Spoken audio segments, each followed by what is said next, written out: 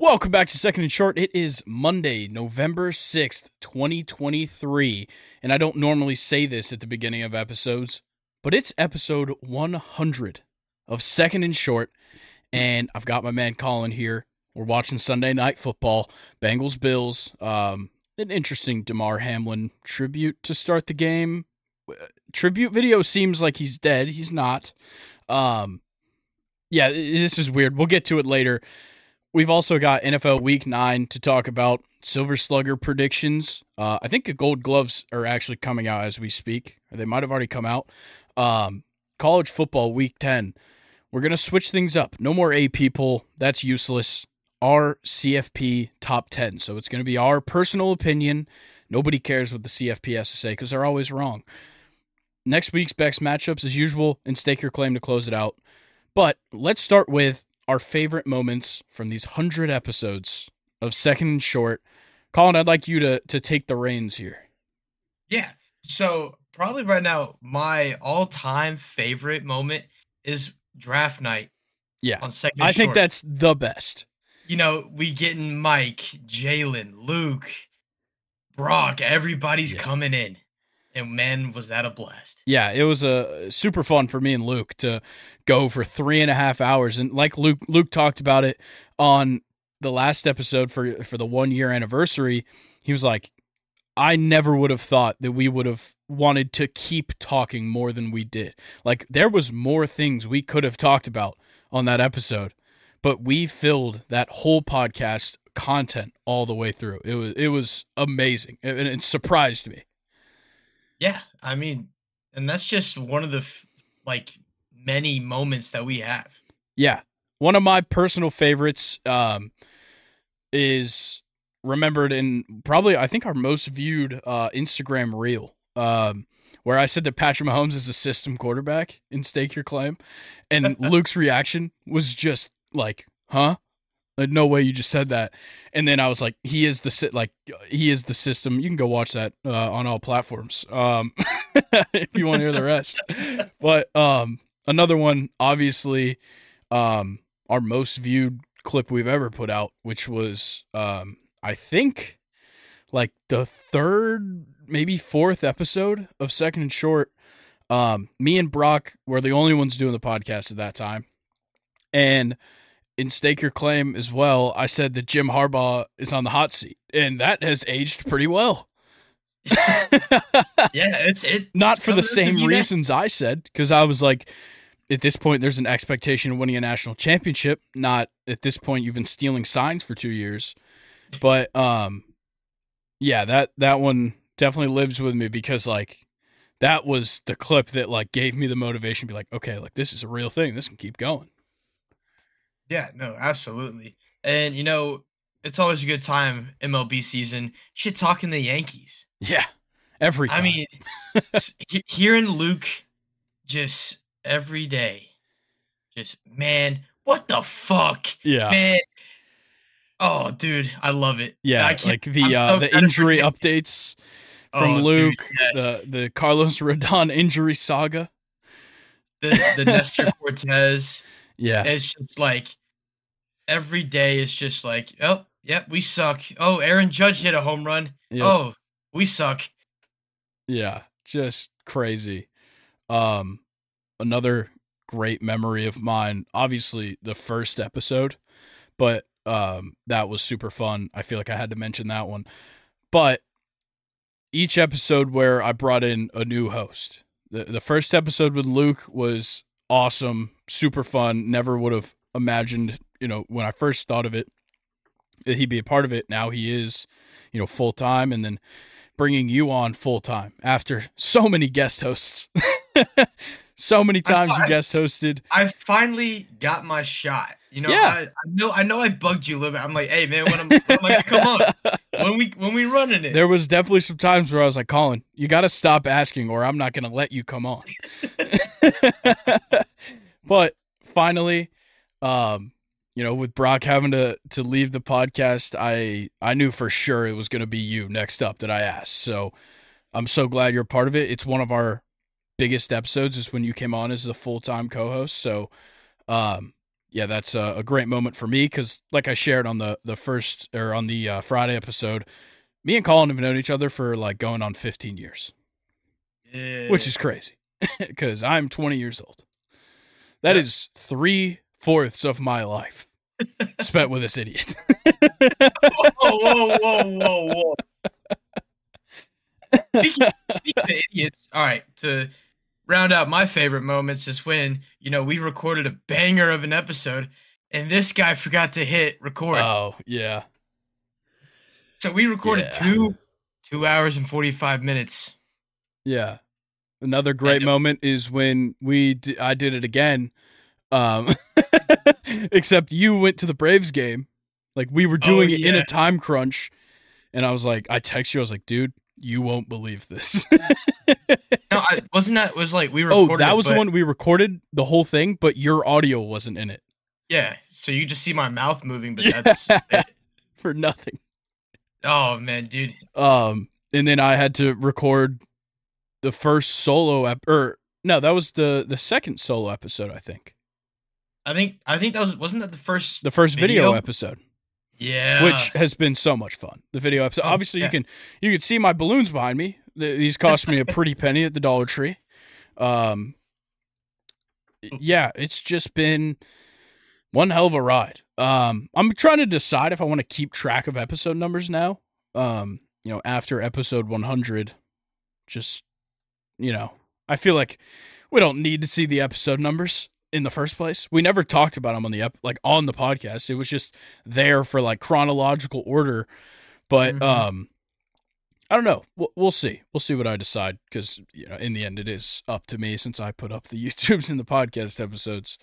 But yeah, going forward, I'm gonna keep churning them out 2 times a week. Me and Luke have discussed some things I'll discuss with you later, but we've talked about maybe some scheduled weeks off, maybe 1 or 2 scheduled weeks off throughout the year. Won't be during football season, I can assure you of that. But maybe in those dog days of the MLB where it's just there's nothing to talk about.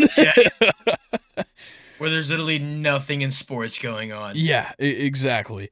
But for now, the future of Second and Short lies in our hands, and it lies in you guys' hands as well. So make sure you guys are sharing the podcast. That's something I always skip over when I go to talk about it, because, as much as you guys can like and comment and everything, the best way to grow this community that we're trying to, make here is for you guys to share it with everybody, your friends, your family, your mom, your dad, your aunt, your third cousin. I've previously mentioned dogs, no cats. We already established that no cats allowed. But there is so many people you could share it with. Go ahead and just make fake Temu TikToks about sharing this. But that's funny. With that being said, Colin, it's NFL Week 9. Sunday Night Football going on right now, 7-0 early in the first quarter to Cincinnati. But let's talk about the whole week. The whole Sunday, at least. And we start with the Dolphins versus the Chiefs in Frankfurt, Germany. All right, enough. No, not doing the accent. I thought I was going to do the accent for the whole recap for that game. I'm not doing it. I'm not.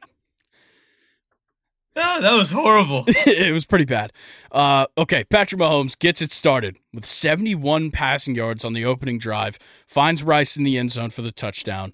Another long drive by the Chiefs, this time 95 yards, culminates in a touchdown, this time to Jerick McKinnon for a 14-0 lead early. But Tyreek Hill makes the catch. Trent McDuffie pops it out of Hill's hands. Mike Edwards picks it up, looks back and says, "Mr. Cook, take back that ball," as he laterals to Brian Cook, who takes it to the house for 6, 21-0. And the Chiefs are putting their schnitzel on the table. The Dolphins find some late life in the third, and Cedric Wilson catches the 31-yard touchdown to cut the Chiefs down to a 14-point lead. And then Raheem Mostert makes the most of his trip to Germany, finally breaks one off for a 13-yard touchdown. And then a bad snap makes Tua and the Dolphins fall in Germany Chiefs win 21-14. Wild game. I think that was the first time this season that the Dolphins were shut out in the first at half. halftime. Yeah, at halftime. Dude, I don't know what the deal is, but the Dolphins aren't that good.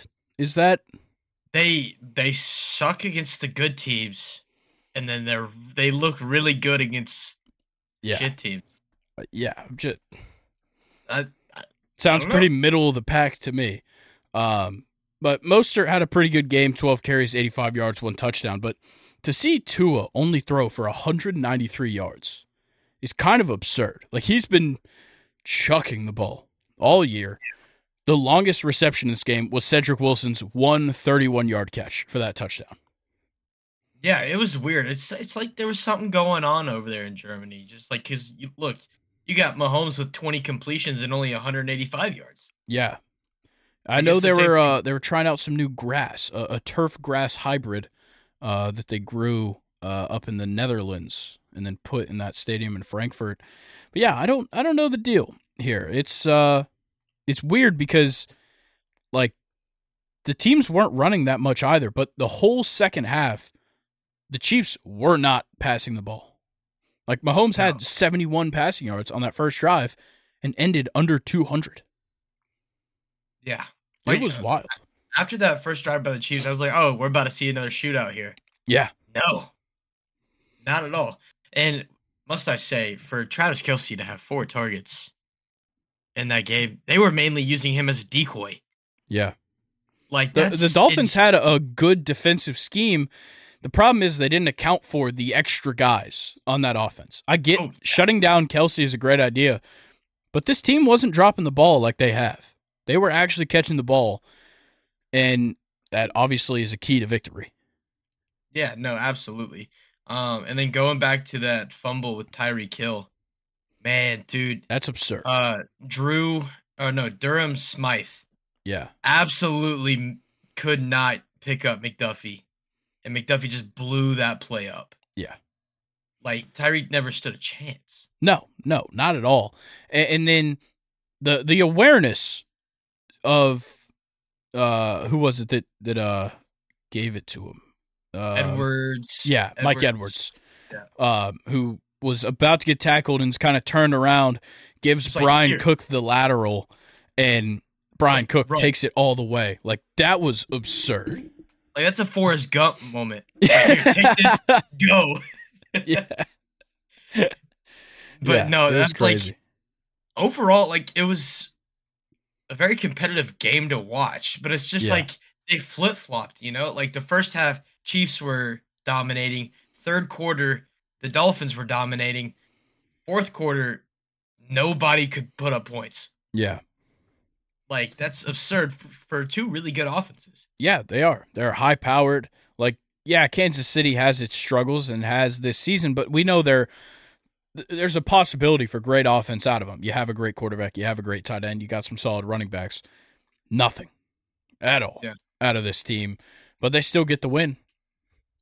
Yeah, and then like we said, Mostert always finds a way to get in the end zone. He does, no matter man. what. Like, he'll have the most boring, like, he'll be like 10 carries for 19 yards. Yeah. And then he just finds the way to get in the end zone. Yeah. Like, it's ridiculous. I'm ready for A-Chain to be back. Me too. He's an exciting guy to watch. I think that's really they're missing. That's the key part that they're missing right now. Yeah. And then Jalen Waddle got banged up on the first play, like first drive, so that really put a damper on his mobility in the game. But overall, just a weird game over in Frankfurt, Germany. Yeah, definitely. But let's get into the next game. We bring it back to America.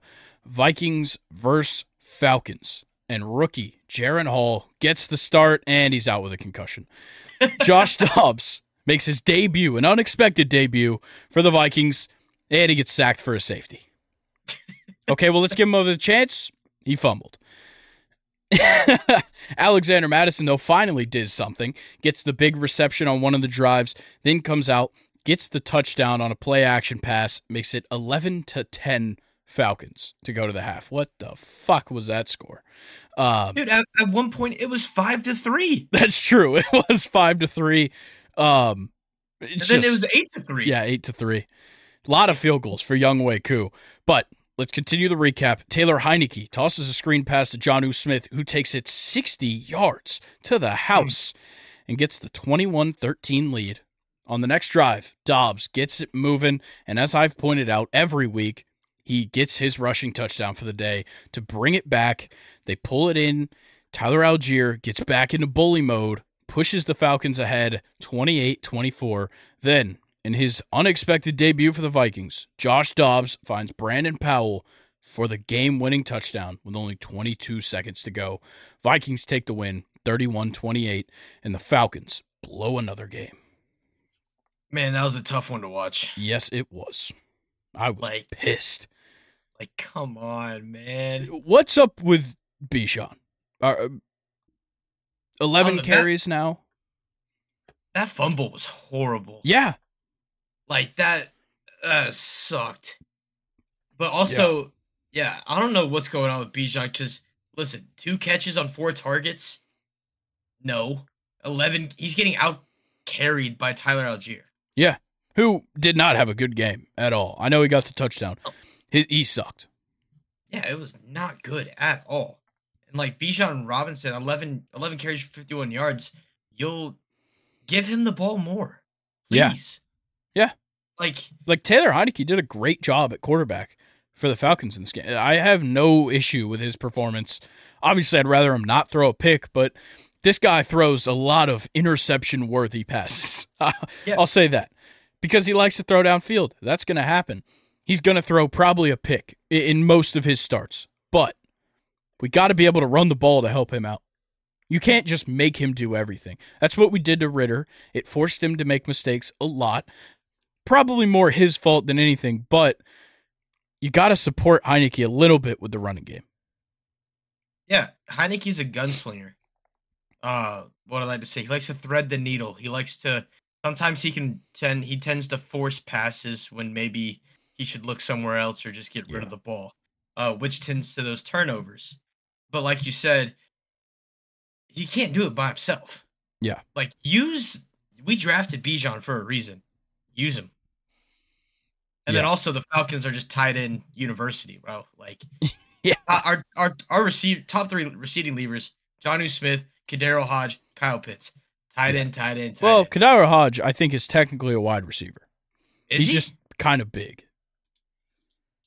Oh, I thought I swear 6'2", 203. Like, he's a big guy, but he is a wide receiver. Last year, I swear he was like on the roster as a tight end. He might have been, but Kyle Pitts and Jonnu Smith. Like, Kyle Pitts could have had a better day. Jonnu Smith getting that 60-yard touchdown on a screen pass was ridiculous. Like, he had multiple plays with so many yards after the catch, and this just, the epitome of it. He was moving too. Oh yeah, like absolutely flying. Big man had the wheels. But let's talk about the winning side. Josh Dobbs just kind of did his job. He played pretty well, I'd say. Obviously, the safety, the fumble, that's tough. 3 fumbles, actually, and he lost 2 of them. He got lucky that the Falcons couldn't capitalize all that much on them, but he just kind of did his thing. The rushing was good. Alexander Mattison was still super inefficient on the ground, so Josh Dobbs kind of had to carry the weight, and he did. 7 carries, 66 yards, and he had the rushing touchdown, and Hawkinson did a pretty good job considering Josh Dobbs didn't throw for very many yards. Like, he was throwing a lot of checkdowns, short passes. And Jordan Addison definitely on the receiving end of a lot of those screen passes, which he did a good job of making something out of it. But, like, it wasn't helping them. And then you have KJ Osborne, who got lit up and left the game. That was a scary-looking hit. Yeah. Like, the front and the back side of the head at the same time. It's just, like, you never want to see that. And he was on the ground for a while. Yeah, he definitely was. But yeah, just like I still don't get how the Vikings won this game. The big thing, like you said, is we caused some turnovers there early game, we only got field goals out of it. Yeah, a lot of Like, field goals. oh, Younghoe Koo that, had one hell of a day. 4 field goals, a long of 54, 2 for 2 on extra points. yeah, but back to that. So when we caused the fumble and we got it down to the 2-yard line, how the fuck do we not get a touchdown right there? It's crazy.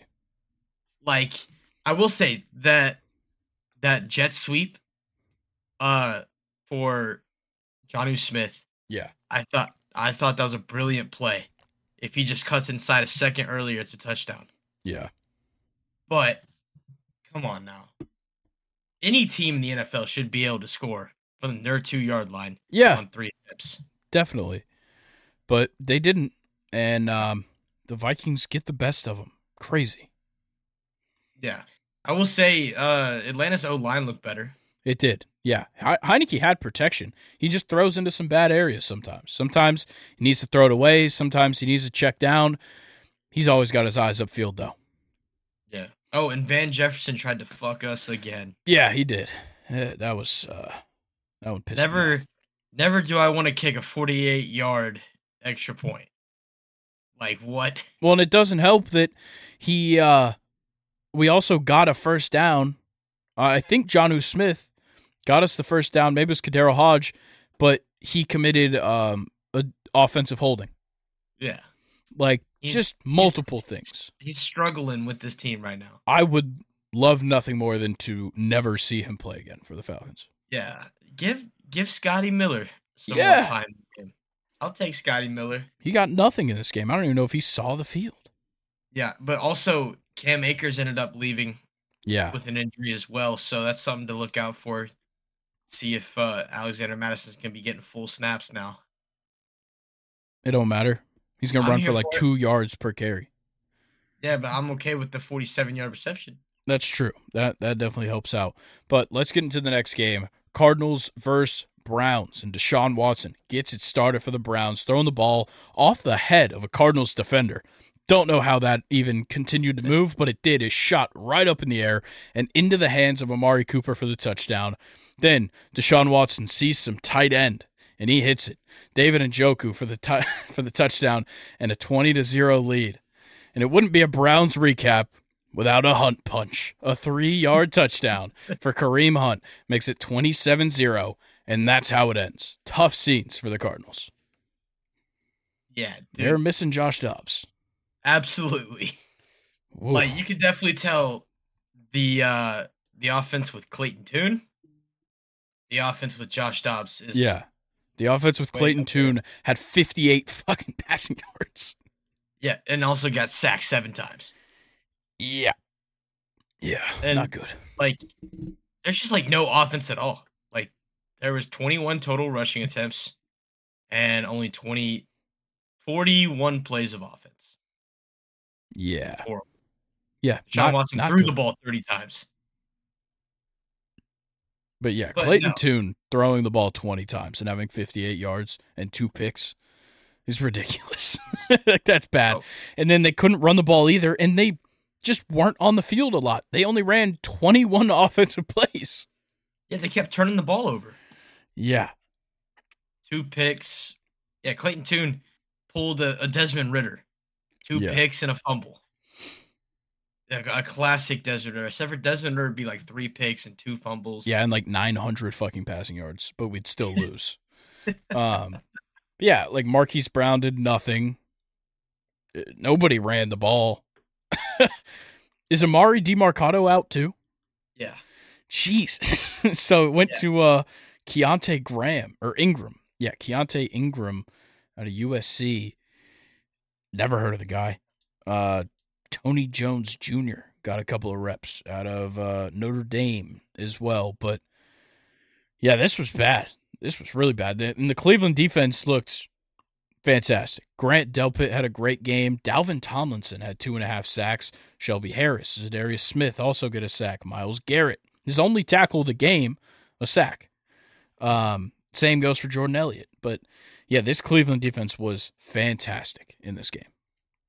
Yeah, no, absolutely. And, Amari Cooper, what a game. Yeah. Only 5 catches, but 139 yards and a touchdown.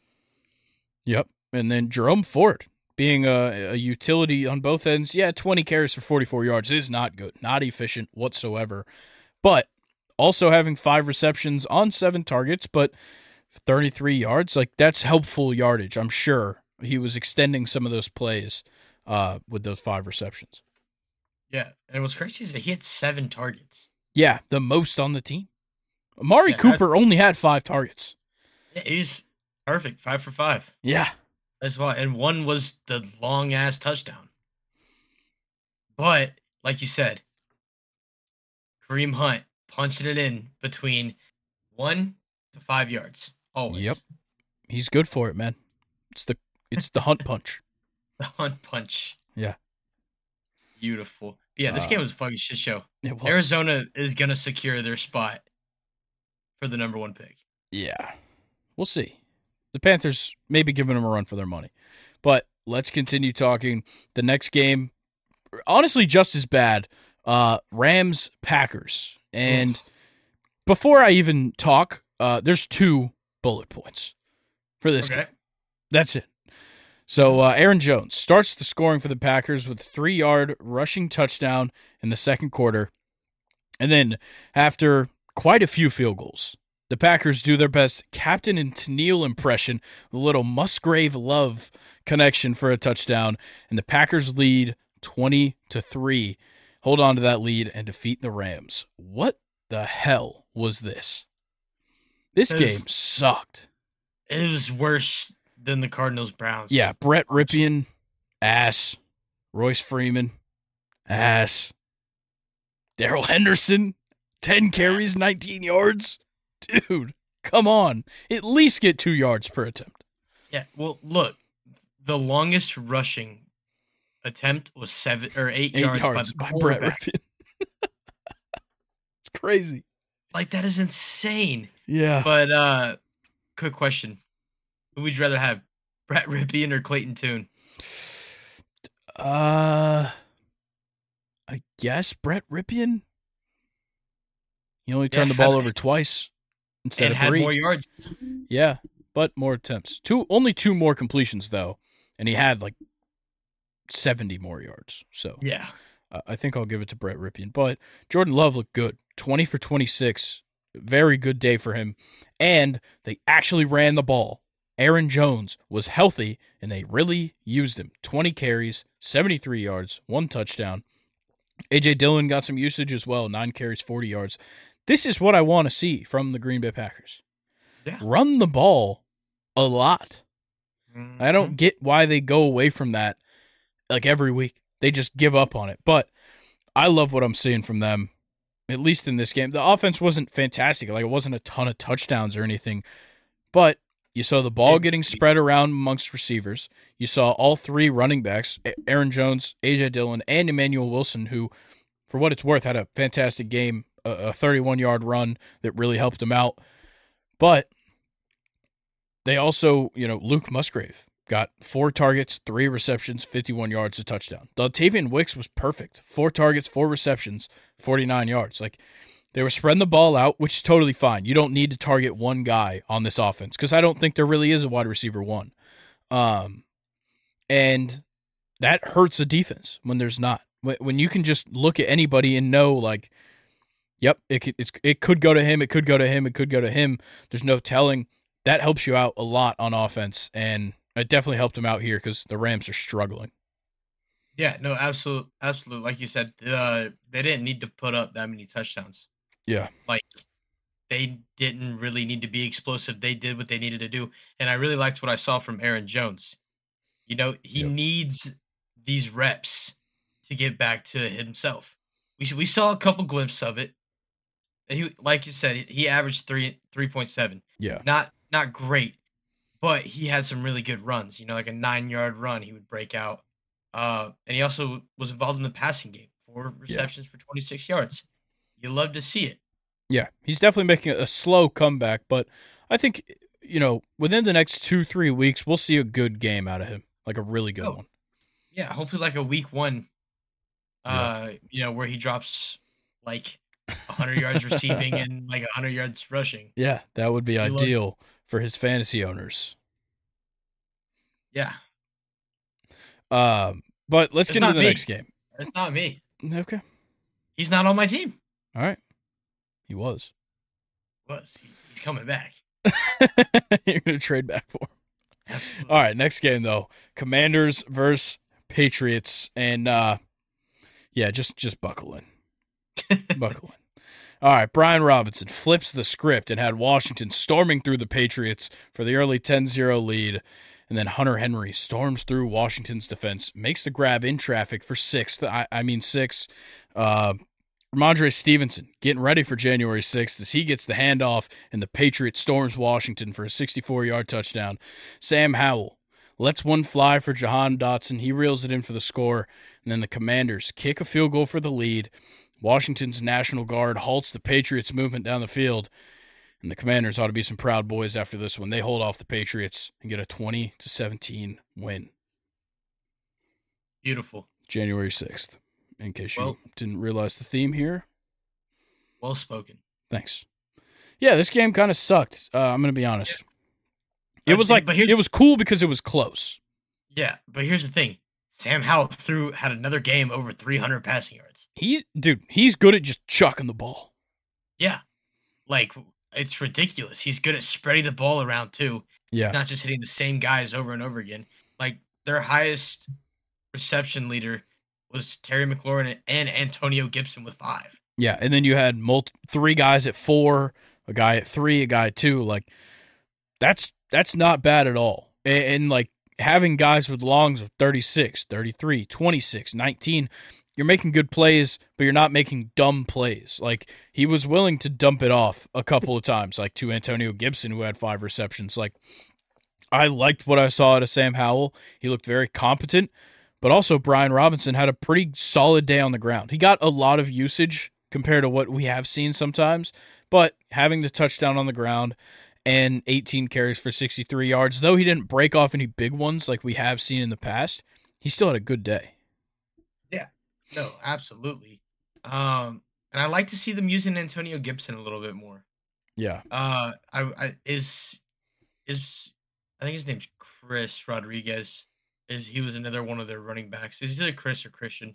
I forget his name. But do you know if he's hurt? I don't know. I think he just probably didn't get used much. They were throwing the ball a lot. Sam Howell had 45 attempts. Yeah, which, I mean, New England has got a good run defense. Yeah. Surprisingly. So you expect it. But Sam Howell's biggest thing is, again, limiting turnovers. Only one turnover. One pick. That is it. And only got sacked 3 times. Yeah, which is huge. It's huge. That's but also, it doesn't help. New England has a really bad pass rush right now with Judon still out, but Mac Jones just had such an average day. 24 for 44, misses 20 passes, 220, 1 touchdown, 1 interception, but the Commanders were very much missing Chase Young and Montez Sweat. They didn't sack Mac Jones once. Yeah. Yeah, that's it's tough for Daron Payne and Jonathan Allen. I hope they're enjoying that bag of chips that they got for giving up Chase Young and Montez Sweat. Because, man, what the fuck? A second and a third in this draft? Like, great. That's ridiculous. Yeah, absurd. Ramondre Stevenson finally did something. He got 9 carries. He had the 64-yard touchdown run. Outside of that, though, 23 yards on his other 8 carries. Yeah. It's not great. Yeah, he definitely stat padded with that one. But very much missing Kendrick Bourne, I feel. Demario Douglas had 7 targets. Juju had 7 targets. Hunter Henry got some targets, which is nice. 7 targets, 4 receptions. Got the touchdown, though. Are they drafting a quarterback this year? They have to. They've got to. They have to. What Mac other Jones position could they possibly be addressing in this draft with whatever pick they're going to get with probably like max 3 wins by the end of the season? Yeah, I mean, listen, quarterback, O-line. Yeah. And maybe get you like a 3rd or 4th round wide receiver. Yeah, like if there is some revolutionary defensive player, I wouldn't mind if they got it. but you need a quarterback, at least at some point early in this draft, first 2 rounds for sure. Yeah, no, 100%. But like they're like secondary and the defense is good. I mean, you got J.C. Jackson, you got Jalen Mills, um, and then you got Christian Gonzalez who's hurt, but is gonna come back. And we saw what he could do when he was healthy. Dude's a menace on the field. Really, quarterback and O line is the next steps, 100% that you need to head in the right direction. Yeah. Oh yeah, for sure. Yeah, Mac Jones needs to be done. Yeah, I agree. Get rid of him. Like, see if someone else, see if Arizona wants him. Yeah. You think Belichick's done? Dude. He should be. I think he'll go out on his own terms, but this seems like a good time to call it quits. I know he would like to go out on top. That's not going to happen for many years at this point. This is like they're at the full rebuild stage. Not unless Brady and Gronk and all of them come out of retirement, come back and win one more Super Bowl. And Edelnut. Little Amendola. Just bring them all home. Get Wes Welker out there. Oh, dude. What a name. We just named like 8 white guys. It's just all white dudes. Randy Moss can go out there. Martellus Bennett. Aaron Hernandez. Revive him. Respawn. Yeah, go get his reboot card. And in case y'all don't know, that's because, OG Fortnite's back. I haven't played it. Play. Haven't played it. Not gonna. Get out there and play. I'm not gonna play Fortnite. Go grab a scar. I'm good. Let's get on to the next game, though. Enough talk about Fortnite. Drop a little Tilted Towers. Huh? All right, next game, Bears at Saints. And honestly, this first one, Cole Kmet gets no jokes. What a catch. Oh, my God. Tyson Bagent put a dot out there, and Kmet just reeled in one hell of a catch. Fully contested, falling back, perfect. It was amazing. Dude, Cole Kmet's he's a tight end with the hands of Hall of Fame wide receiver. Yeah. It's crazy. Dude's nasty. Yeah, but Tyson Bagent looks drunk behind the wheel on the next drive. Lets Carr take over. And as the Saints march down and they hit Olave at the end of the drive for the touchdown, and then the double Bagent, as I'm going to call him, finds Cole Kmet for their second touchdown connection of the day. But the Saints march down, and Carr finds popular QB/fullback/running back/tight end/wide receiver/Mormon Taysom Hill for the touchdown. And we've got a showdown in New Orleans. And that aforementioned quarterback, fullback, running back, tight end, wide receiver, Mormon, Taysom Hill finds Juwan Johnson for the lead and ultimately the win. The Saints take it 24-17. That was good. Yeah. That was good. But, what the what was this game? Literally, quarters 1 through 3, they were just matching each other. Yeah, over and over again. 7, literally, I'm pretty sure it's the same exact drives too. If they scored a touchdown, then they scored a touchdown. It was crazy. It was weird. Yeah, Tyson Bagent had a great game on the ground. 8 rushes for 70 yards. Kid's a dog. Compared to Foreman with 20 for 83. Yeah. Not very good. Double the yards per carry. Yeah, not very good. But Darnell Mooney had a good game. Cole Kmet obviously catching 2 touchdowns in this one.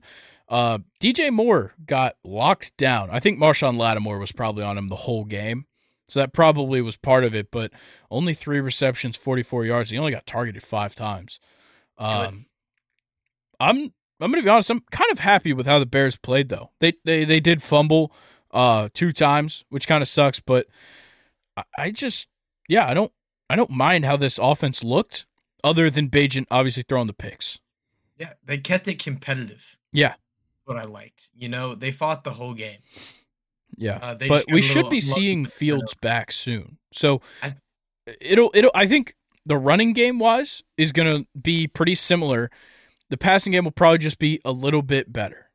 Yeah, because I think Justin Fields just has a little more confidence, a little more awareness of what's going on, fits the system much better than Bagent does. But Tyson Bagent, though, 1 and 2, 1 and 3 in Justin like Fields' that. absence, he's been pretty good. I know the turnovers suck, but he's been good.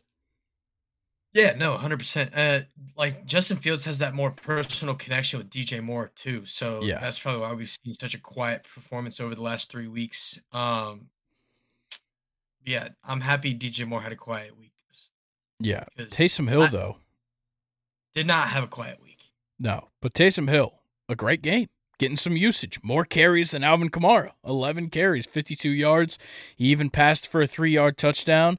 And, yeah, I don't know what's up with them not giving Kamara carries. Like, they give him targets, 5 targets, 4 receptions, 44 yards, but give him the ball. Yeah, I mean, granted, 9 carries, 26 yards isn't the best. I guess Taysom Hill just works for them. Yeah. So why stop? Why stop it? Yeah, and I think It works. it's a good change of pace when Taysom Hill comes in.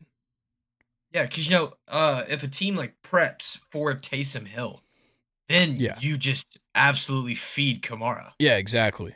It works out for them. Yeah. But, like, they didn't throw the ball well. Like, Derek Carr was 25 for 34, which isn't horrible at all. Only 9 incomplete passes.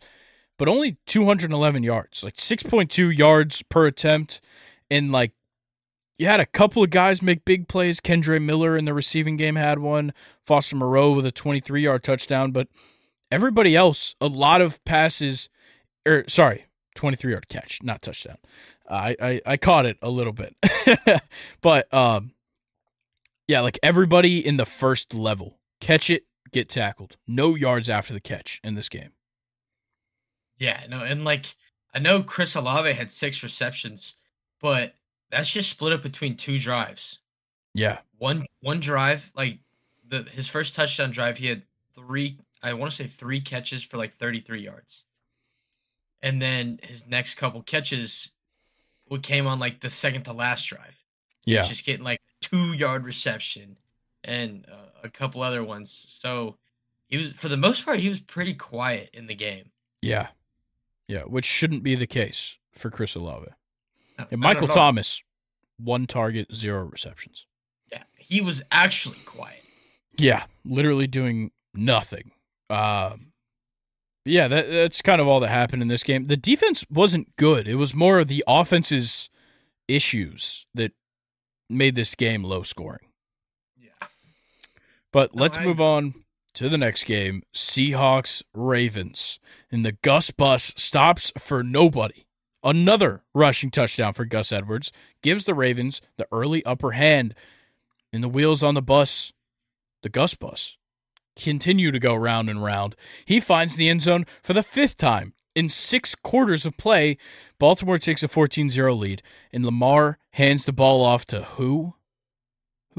Undrafted rookie running back Keaton Mitchell? He did what? Took it 40 yards to the house. Ravens lead 30-3. And with the Ravens shitting on the Seahawks, you know Odell had to get in on the festivities. He scores a touchdown on his birthday, and Baltimore crushes Seattle 37-3. Who the fuck is Keaton Mitchell? I don't know, but he had 9 carries for 138 yards. That man is going to be a waiver pickup if I've ever seen one. How much do you think Mike drops on him? Oh my! How much budget does Mike have left? I think it's going to be all of it. Yeah, it's ridiculous. But man, dude, it's like the Baltimore Ravens will play like this against good teams. Yeah. And then when they play like some semi-average teams, they just play down to their competition. Yeah, like we just saw what the Cardinals did. Granted, they had Josh Dobbs last week. The Ravens beat them 31-24 last week. And then they come out and they beat a very good 5-2 Seahawks team 37-3. Absolutely smothered Geno Smith, locked down all the receivers except JSN, and did not let them run the ball, which they haven't tried a lot of in these last couple of games, but totally shut them down. Nobody more than 2 yards per carry, and only 15 carries. And what's crazy is that this game was scoreless going into the second quarter. Yeah. Yeah. The Ravens' offense came out very slow. Yeah. And then, they treated the second quarter like the first quarter. Yeah. Lamar. A normal game. a great game. 21 for 26, 187, but it's the 10 carries for 60 yards on the ground that were huge for him, and Gus Edwards playing his role. 5 carries, 52 yards, 2 touchdowns. It's absurd that he's scoring this many touchdowns. Like, that is crazy. Yeah, but hey, he's got to fill the gap of J.K. Dobbins. Yeah, and he's doing a good job. Him and Keaton Mitchell. But Mark Andrews, a great game. 9 receptions on 10 targets for 80 yards. Odell, 5 receptions, 56 yards in that touchdown. Zay Flowers, quiet in this one. 1 target, 1 reception, 11 yards. Yeah, I'm not happy about it. I don't blame you. It's just like, can't relate. Yeah, I know he's a rookie, but he is one of the better route runners on this team. Yeah. I can almost guarantee you he's open. I got a feeling Devin Witherspoon, I didn't watch much of that game. I got a feeling Devin Witherspoon was probably all over him. You think so? Yeah. I would have thought Witherspoon would have been on Mark Andrews. Maybe. And maybe like Tariq was like hawking up top. Yeah. Just in case anybody got into the secondary. But I don't know. It was just weird. A weird game. Definitely. A domination for the Baltimore Ravens. The Ravens are looking like one of the top teams in the AFC right now. They look like one of the top teams in the NFL. Yeah. I'd put them up against the Dolphins. I'd put them up against the Chiefs. I definitely Bengals. Bills. Yeah, Bengals. I honestly think they are one of the best teams right now because they're really figuring some things out. And on the defensive side, they're fantastic. Mm-hmm. They just lock guys down with those speedy corners, and then up front, they just have a bunch of strong guys that pressure the quarterback very well. Though they're not, like they had 4 sacks in this game. Kyle Van Noy, 2 sacks. Odafe Owe, 1 sack, and Justin Madubuike, 1 sack. But it just seems like they're getting to the quarterback quickly, and Geno was able to get a lot of the throws off. They just weren't good. That's why he was 13 for 28. Yeah, no, absolutely. And DK Metcalf, 1 catch for 50 yards, but only 4 targets. Another fantasy player of yours. I'm seeing a trend here, Grayson. Yeah. Seeing a trend.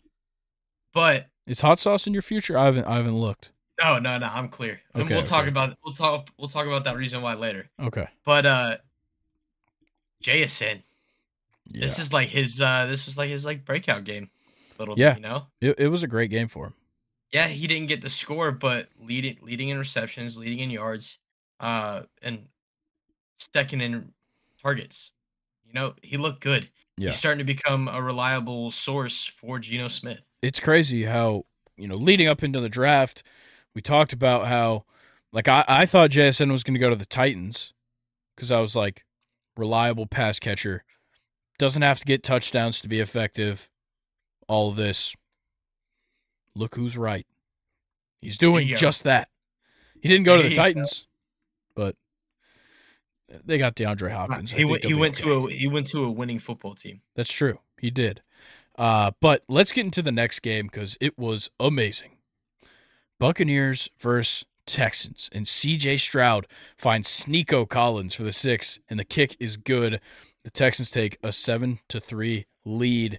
Bucs fans, you ought not frown, for Cade Otton got the touchdown for Baker, and the Bucs take a lead 10-7.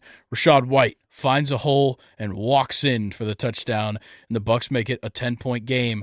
But C.J. Stroud finds Noah Brown, who sent Carlton Davis to the turf, en route to a 75-yard touchdown.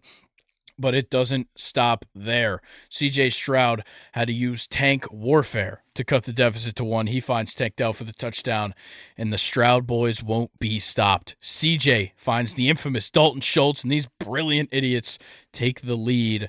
Rachaad White, though, he won't be stopped either. He punches in another to tie the game at 30. And with Kai Fairburn going down with an injury early in the game, the Texans sent out the field goal unit, and the Bucs said, "I dare you to kick it," as running back Dare Ogunbowale kicks the go-ahead field goal from 29 yards out. And then Oliver Anthony Mayfield said, "I ought not pay for giving you touchdowns as Cade Otton reels in another, and the Bucs take the lead with 46 seconds left. But C.J. Stroud couldn't end his record-setting day with a loss. He finds Tank Dell one last time for the game-winning touchdown. Texans win 39-37. Oh, my Lord, was this a fun game to watch. C.J. Stroud, the rookie, 30 for 42, 470 yards, 5 passing touchdowns, no picks. That's insane. Wow. He broke Andrew Luck's rookie single-game passing record. Just absurd. Yeah, and that final drive was just the cherry on top. Yeah, a game-winning drive with 46 seconds left by a rookie quarterback. And a rookie wide receiver, too. Like, I'm not just going to look away from Tank Dell on this last drive. That catch on the sideline was great. Oh, yeah. And even better throw by C.J. Stroud. And then to find him again there in the end zone. Yeah. Is 300-plus yard receivers in this game. Noah Brown with his big 75-yarder and 6 receptions, 153 yards and a touchdown. Dalton Schultz, 11 targets, 10 receptions, 130 yards and a touchdown. Tank Dell had 11 targets, only caught 6 of them. Tough, but 114 yards and 2 touchdowns. You can't talk shit about that. And then somehow Nico Collins only had 5 targets, but he got 3 receptions, 54 yards, and a touchdown. Just a masterclass. They didn't run the ball for shit. 17 carries, 53 yards for the team, but 30 for 42, 470 does all the talking. Yeah. Oh, and back to what I was saying, Tank Dell is the reason I'm going to stay away from hot sauce. That's fair. Yeah. Good day for him. Yeah, dude. I love this kid. I love him. Dalton Schultz just about scared me there at the beginning, though. Gets the 9-yard reception, fumbles, and loses it. I was like, okay, is this how this game's going to go? Nope, it wasn't. And my fantasy team is rolling. I could use some more Jamar Chase catches, but, we'll talk about that. But on the Bucs side, they still put up 37 points. There's nothing to, skip over here. Baker Mayfield had a pretty good day. 21 for 30, 265, 2 touchdowns. Didn't throw a pick. Only got sacked twice. Rachaad White, 20 carries, 73 yards. Isn't amazing, but 2 touchdowns out of it is great. Mike Evans, a great day. 5 targets, 4 receptions, 87 yards. Cade Otton, though, 9 targets, 6 receptions, 70 yards, 2 touchdowns. Is crazy. Yeah, that's ridiculous. I like him a lot. Yeah. But what's more insane is 6 targets, 2 catches. Chris Godwin. Yeah, brutal day. Like, could they just not connect? Yeah, I don't know what the deal was with that one.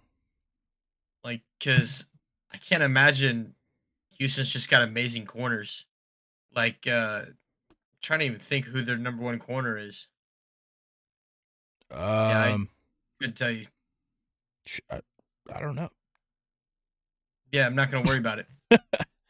But yeah, no, this is just a masterclass to watch. It was a lot of fun, very entertaining. Yeah, it was fantastic. Obviously, the defense is not too big of a factor. But no one cares about defense. We want to see points. Yeah. Well, rookie Kalaji Kancey got a sack for the Bucs. Devin White got a sack. Shaq Barrett. And then on Houston side, Will Anderson Jr., the rookie, getting a sack. I'm sure you care about that. Man, I love defense. It's my favorite part of the game. Henry To'oTo'o had a good game too. Absolutely. But they were feeding off that win. Yeah, man. They're feeding off the victory over LSU. But overall, one hell of a game to watch. Crazy. With Kaimi Fairburn going down and fucking Dare Ogunbowale kicking a field goal. Like, it's insane. Yeah. Absolutely. What are the odds CJ Stroud does it next week? Very low. I'm taking the over on passing yards. 460 is the line. I'm taking the over. I wouldn't. Who are they playing next week? I don't know. Probably the 49ers. The Bengals. Oh, yeah. Give me the over. That's ridiculous. Is it in Cincinnati? Yes. Oh yeah, I think. he's about to whoop Joe Burrow's ass at home in Yeah. front of all those fans. Yep, it is at Cincinnati. But let's get into the 4 o'clock slate, and it Ugh. starts with Colts versus Panthers. Minshew dumps one to Jonathan Taylor, who does all the work, finds himself twirling into the end zone for the 10-0 lead, and Bryce Young finds Kenny Moore for the touchdown. Wait, who's Kenny Moore? Oh, he plays for the Colts. 20-3. Colts. And I know this guy plays for the Panthers. Bryce Young declares it Chark Week, and DJ helps the Panthers take a bite out of the deficit.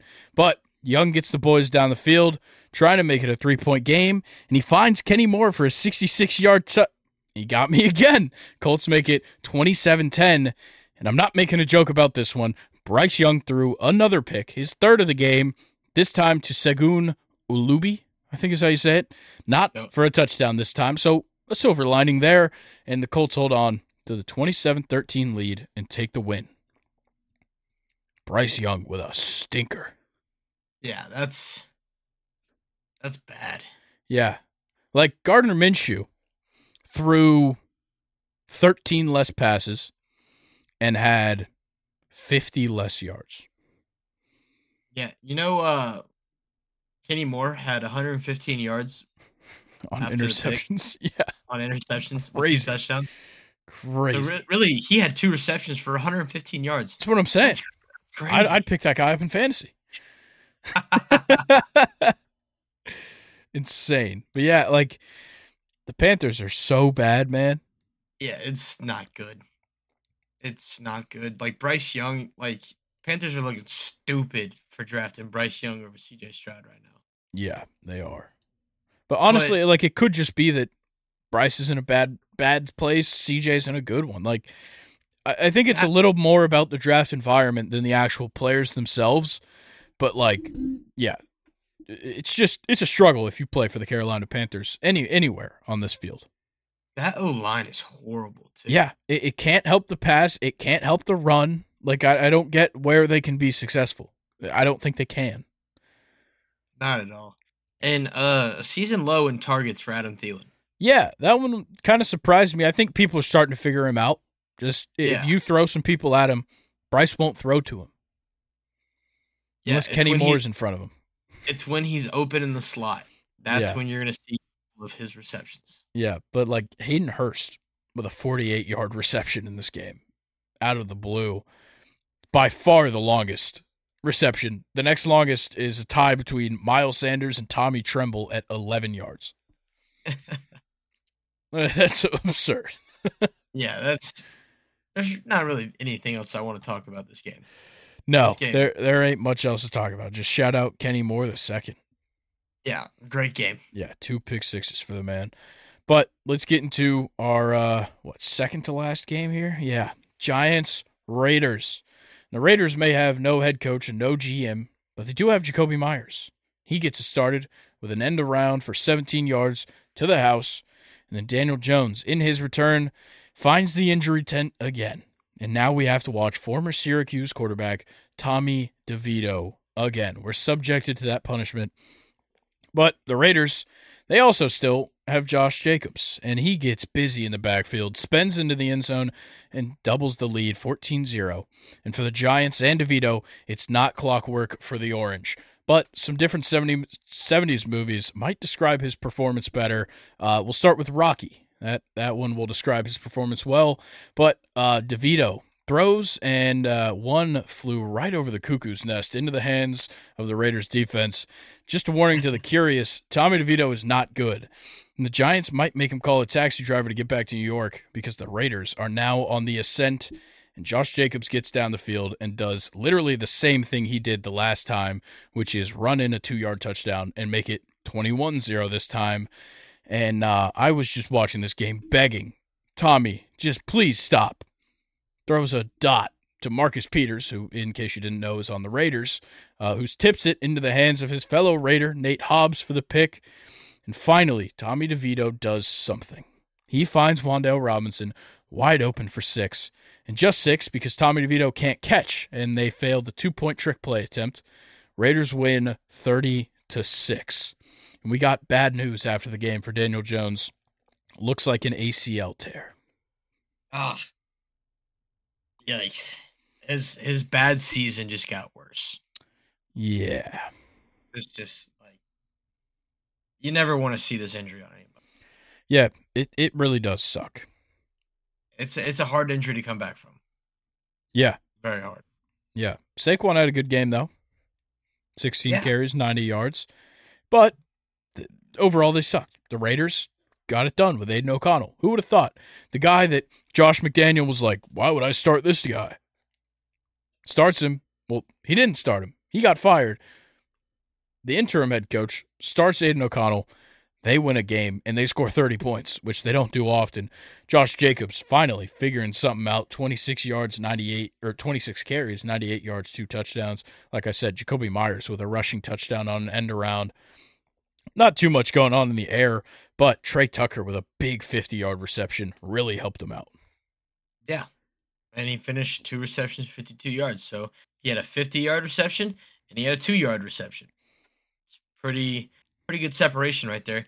But Devontae Adams was quiet for a while. Yeah. He went into halftime without a catch.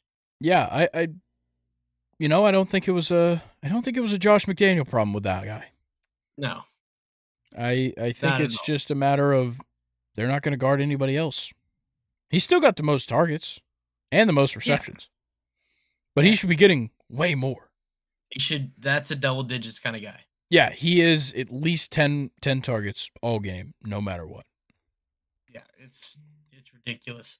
But, it's like we always say, it's that game where maybe you don't need your best guy to win. Yeah, and the Giants are one of those teams. Yeah. Especially with Daniel Jones going down. Yeah, no, the Giants might not win another game. Yeah. Oh, also, the Raiders sacked New York's quarterbacks 8 times. Tommy DeVito got 6 of them.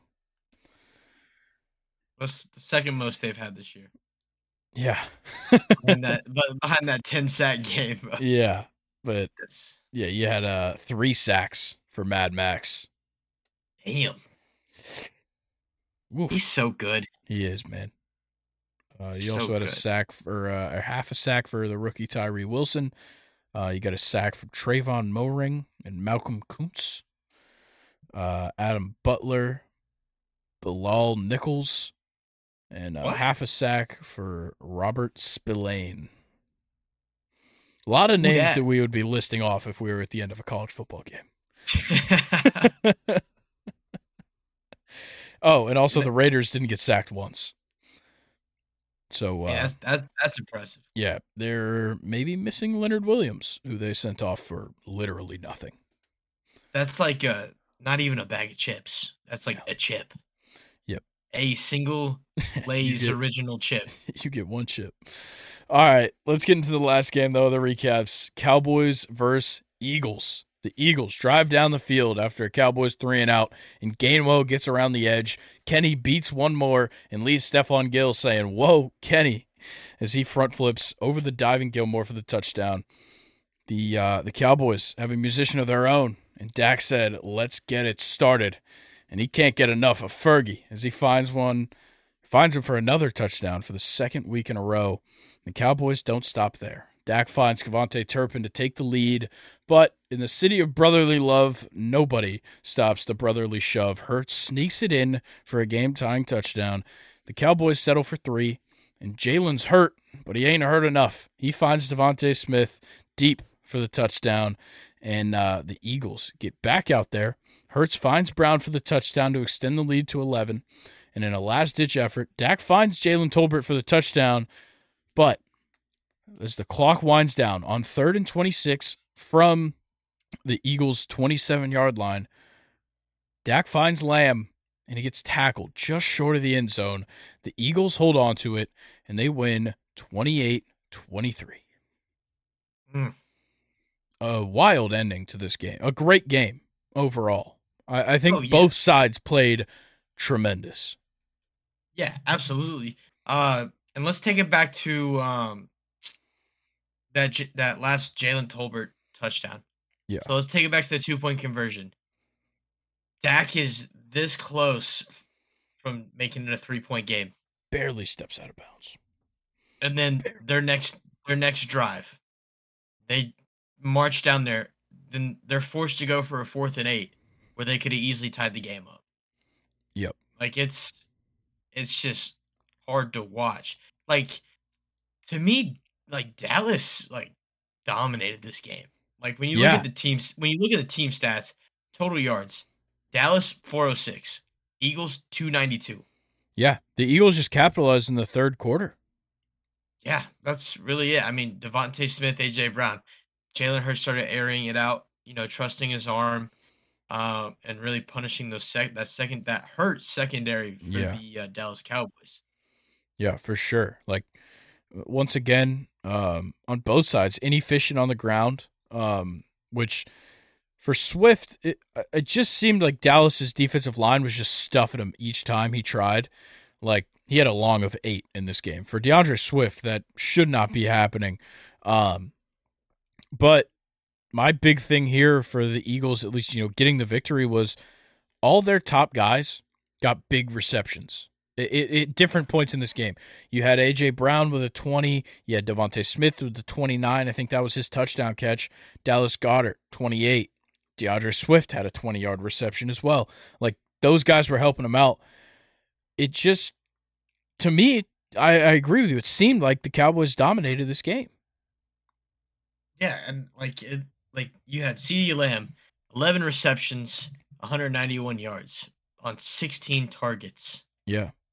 It's almost like we said, I don't know, last week that CeeDee Lamb should never have under 10 targets in a game. And I think they finally listened. Yeah. But, I didn't expect them to do the same thing about Jake Ferguson. Yeah, he's been playing great. Yeah. I've really liked watching him play. He's definitely becoming the tight end that people talked about when Dalton Schultz left. Mm-hmm. He's really starting to turn into a Jason Witten. Yeah. A lot of receptions. Time Jason Witten can block too. Yeah. One of your better blockers. Yeah, but Dak Prescott had one hell of a game. 29 for 44, 374, 3 touchdowns, didn't throw a pick. No, but the 5 sacks were crucial, especially with those last 2 on the last drive.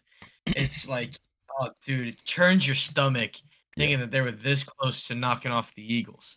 Yeah, they were real close, but Eagles did not deserve to win that game. I'm sorry. They did not deserve to win that game. Okay.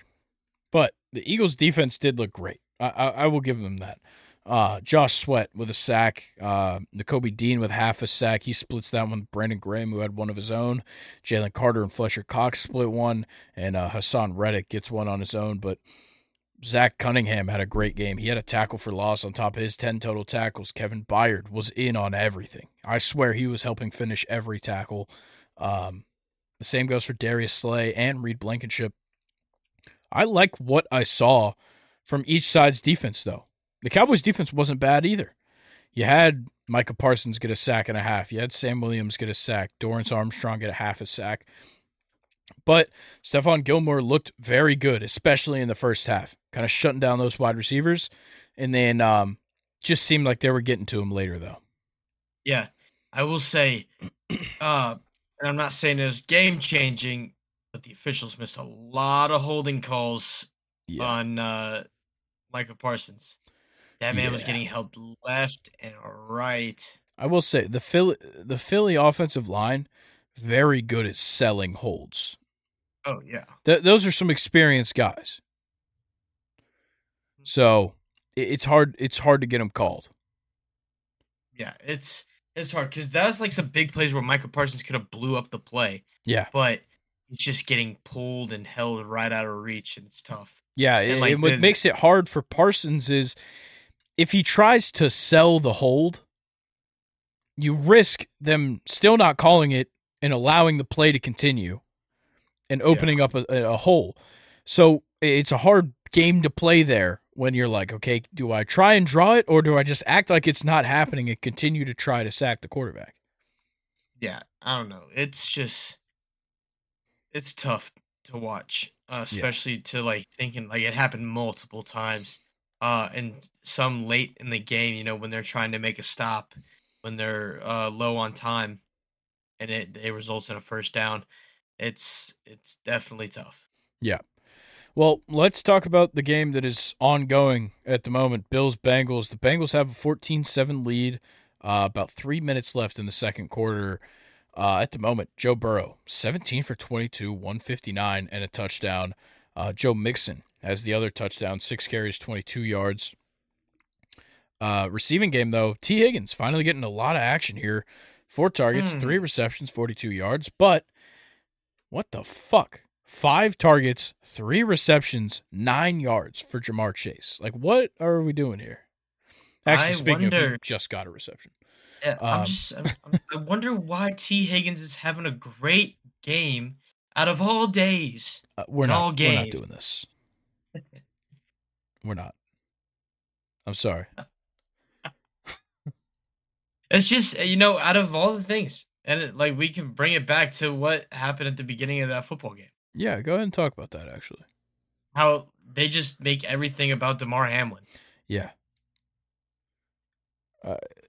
What the fuck? They showed Damar Hamlin, okay? And then they cut to a commercial break. It's not a commercial break. It's like a tribute video. It looked like a video of somebody that died. Yeah, he's not dead. He was literally just walking on the sidelines. Bro, they showed a group of people doing CPR on dummies. Yeah. I can guarantee if you watch any other football game today, you didn't see that. Nope. They make it a point every time the Buffalo Bills play to make it about Damar Hamlin. Yeah. I get it. It's a miracle.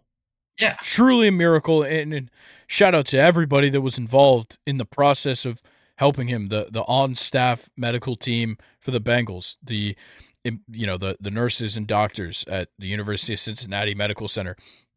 Those people are amazing.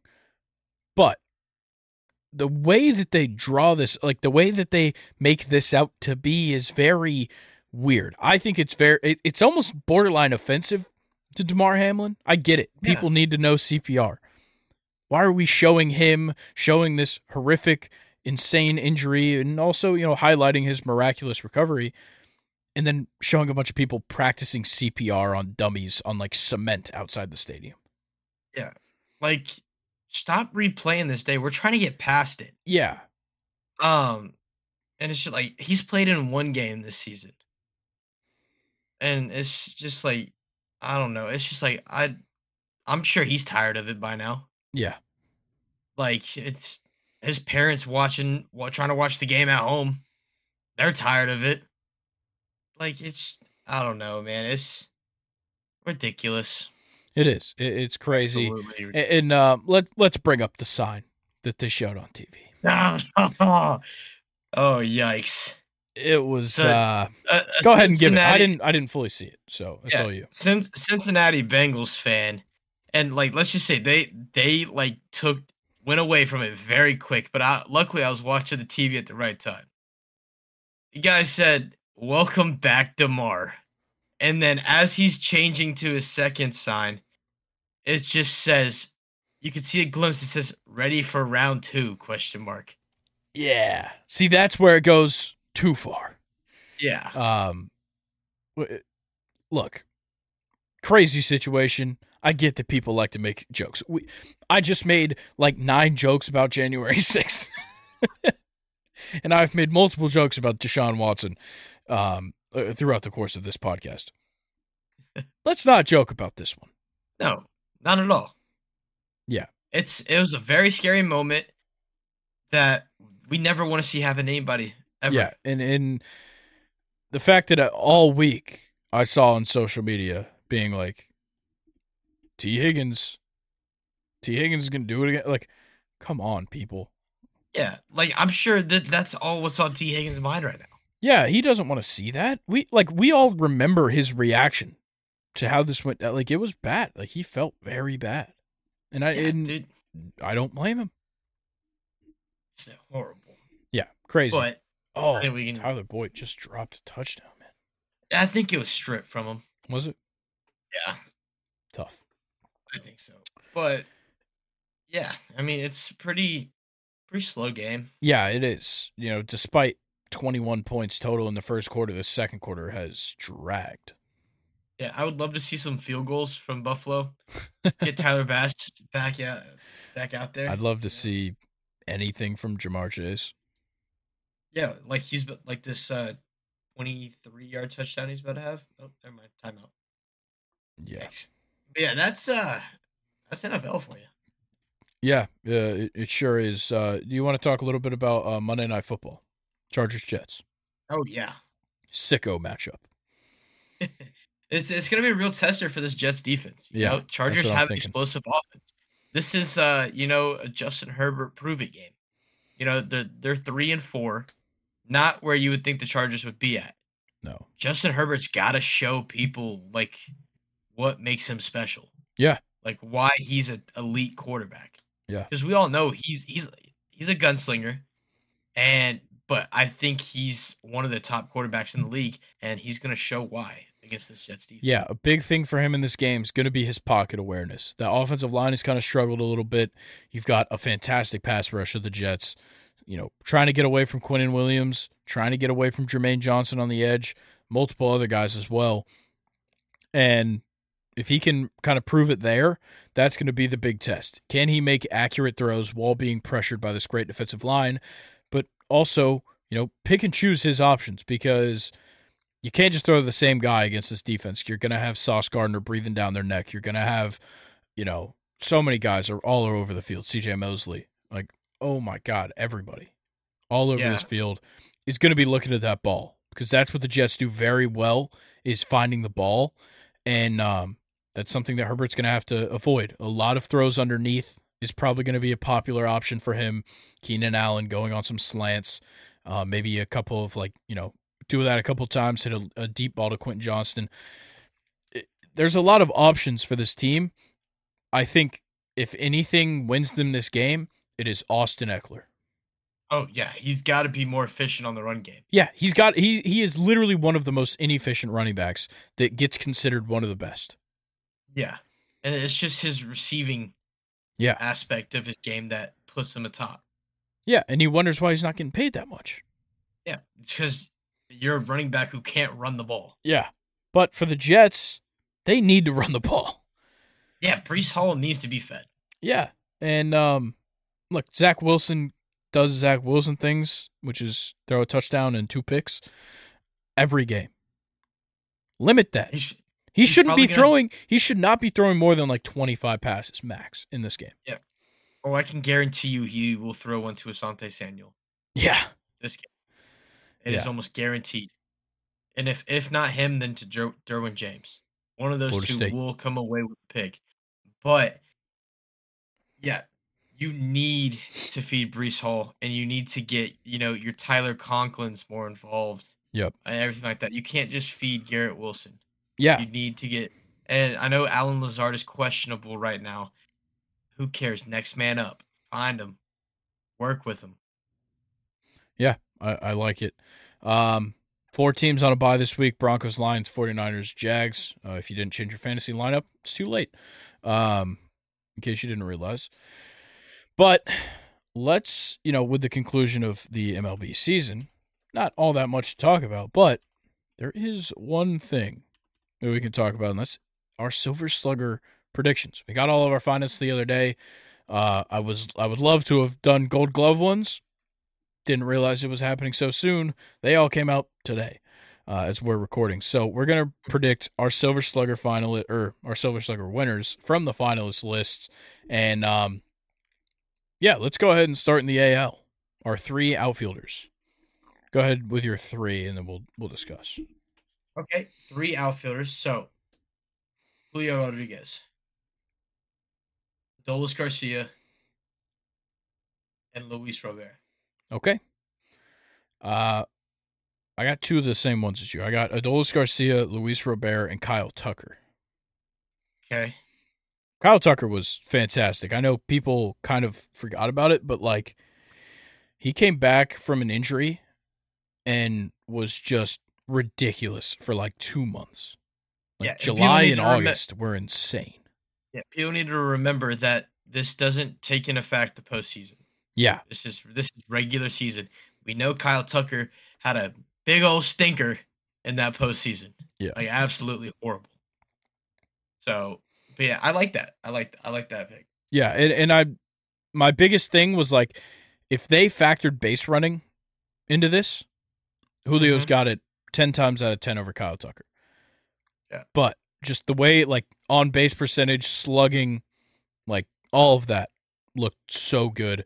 Consistently one of the top 3 guys. The only reason Judge, I didn't pick him, he didn't play enough games. Only played just over 100 games. Your other finalists that didn't get talked about, Randy Arozarena and Anthony Santander. Yeah. I think a big thing, Anthony Santander got overlooked a lot this season, in my opinion, by Gunnar Henderson and Adley Rutschman a lot. But he had a fantastic season. Who's just, I think, is one of those guys that can keep putting up those numbers. He'll get his Silver Slugger. Yeah, I think so as well. He's a good player. I think a lot of people kind of overlook him as an option in the outfield, but no, he's very good. He plays decent defense, at least good enough. Maybe get himself into a Silver Slugger scenario with like a big breakout season. But let's move to first base. I personally think there's one option here. Mm-hmm. Yandy Diaz of the Tampa Bay Absolutely. Rays. That man's absurd. He's been so good, going on like 4 years, and nobody cares about him. It's insane. He is consistently up there in average, hitting home runs. Doesn't get a ton of RBIs because he bats up near the top of the lineup a lot of times for leadoff, but he's still very good. And he's got, obviously, a lot of good players around him that help him out, but Yandy Diaz is a big part of why the Rays have been successful for multiple years now. Yeah. And you think Nathaniel Lowe is up there just because, he won it last year? I think so. But I love to shout out Tristan Casas and Spencer Torkelson for getting here as rookies. Yeah. No. That's a big deal, especially at first base, a position that is historically loaded in the MLB. Yeah, especially in the AL, too. Yeah. Like, you're missing big names. Like, where's Vlad? And a couple of those other guys. But Spencer Torkelson was the Detroit Tigers. Yeah. Like, that's the easiest Him way to and put Riley it. Green like every other week. Yeah. But yeah, Yandy Diaz is clear. I mean, he batted .330 this season, posted like a .932 OPS, something like that, which is just ridiculous, especially in the leadoff spot. Yeah. Yeah, absolutely crazy. But let's get into second base. Interesting options here. I went Marcus Semien. Yeah. Okay, good. Yeah. Brandon Drury is a good shout. But you'll find him as a finalist somewhere else on this list too. And then Gleyber Torres, it seems like they just ran out of second baseman and picked him. I know he had a fantastic year considering he's Gleyber Torres, but not anywhere close to touching Semien. No. But I like the Brandon Drury pool. I do. But yeah, no, we're going Marcus Semien all day. Yeah. Shortstop, Corey Seager for me. Yeah. Once again, you factor in base running, I might start thinking about Bobby Witt. Oh, 100%. Otherwise, Corey Seager, far and away. J.P. Crawford, great season, but doesn't touch Corey Seager. And Corey Seager, he missed some time. But no, he missed some time, came back, got enough plate appearances to the point where he was a qualified hitter, and then led in everything. Yeah, dude. Like he gave Shohei Ohtani a real run for AL MVP. I don't think he'll win it, but he gave him a good ass run. Yeah, no, absolutely. If they accounted for postseason, 100%. Yeah. Oh yeah. 100%. Yeah. But let's move on to third base. This one, there's not a good option. Is that fair to say? Yeah, it's not a good option. I personally like J-Ram. Okay. It was between J-Ram and my eventual winner. I couldn't possibly tell you what pushed him over the top for me. I went with Rafael Devers, and I think the two of them were in very similar situations last year, where it was like, my entire team sucks. Everybody on my team sucks, so I can't get RBIs. and I can't really score runs. But the two of them do a fantastic job of just making offense out of themselves. I respect both of them. I just had to give Rafi the edge here. Okay. Yeah. This is why it's our list. Yeah. We'll see who ends up on top. All right, catcher, Adley Rutschman. Yeah, Adley Rutschman. There's no easy. question about it. Salvi didn't even touch him. Didn't touch the numbers, and Cal Rowley didn't even touch the numbers of Salvador Perez personally. Yeah, there's one obvious answer, not even close. Yeah. Like, bro, 277, 20 homers, 80 RBIs. In your second season in the league, first full 162. Yeah, Great. Not even close. All right. Here's another one that's not close. DH, Shohei Ohtani. Yeah. It's like, come on, man. Batted over 300. Yeah, and he hit so many home runs. Yordan Alvarez had a great year. That's cool. Yeah. Shohei Ohtani had an even better year. Yeah. It is kind of crazy that Yordan is the defending AL Silver Slugger for DH.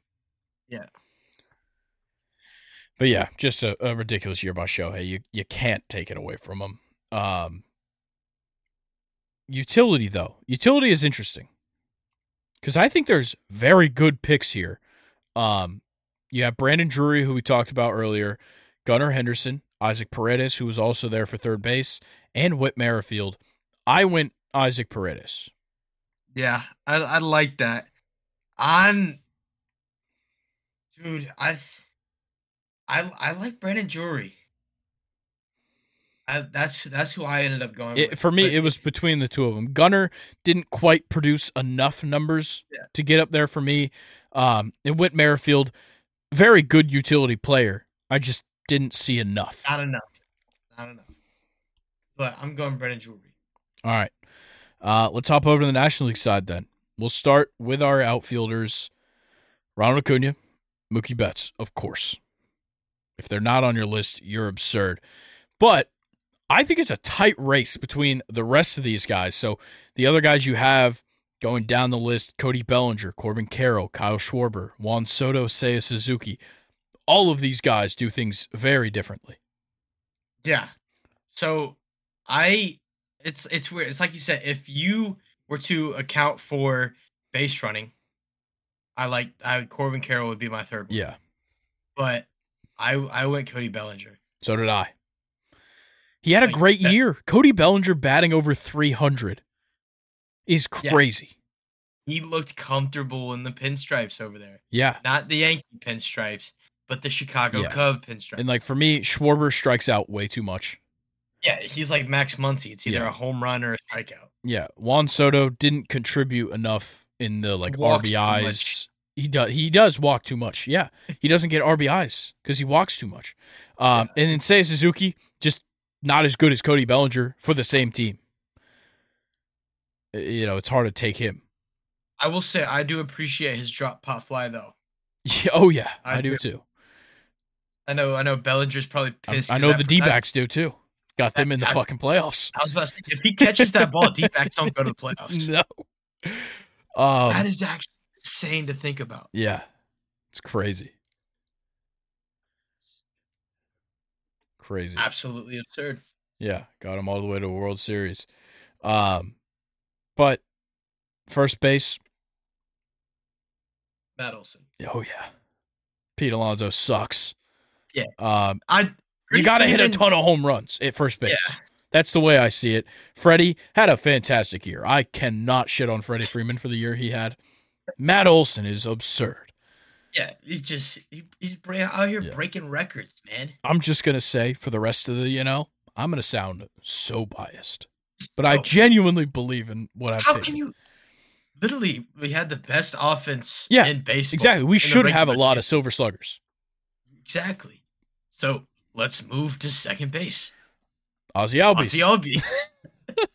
Dude, Luis Arias does nothing but hit singles, and his second half of the year was god-awful. Do we know what he finished at? He finished at 354, which still led the league.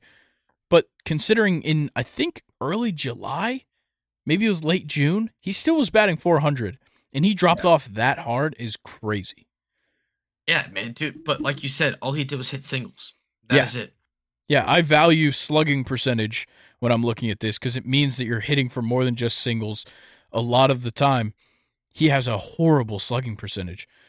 But Ozzy had one of his best hitting years ever. He put up career best numbers, hitting 33 homers, a 124 OPS plus, and was part of just an absurdly good offensive lineup.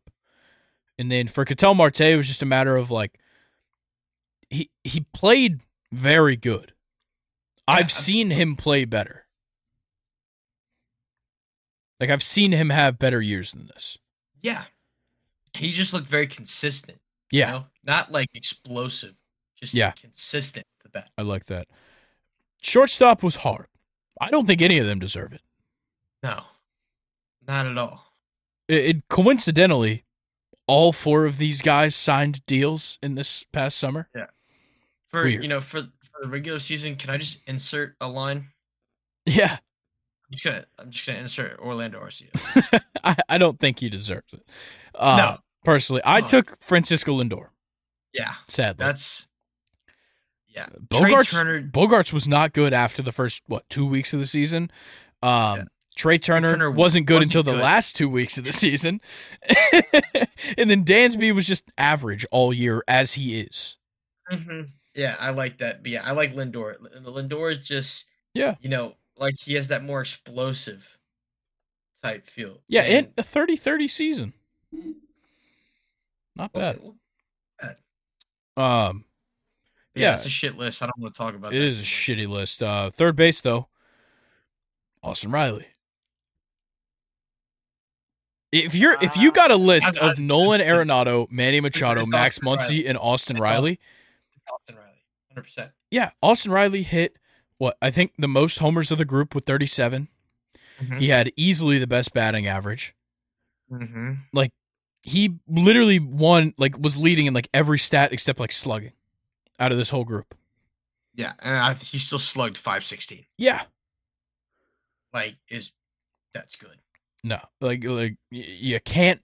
There's fucking no chance you give this award to Nolan Arenado.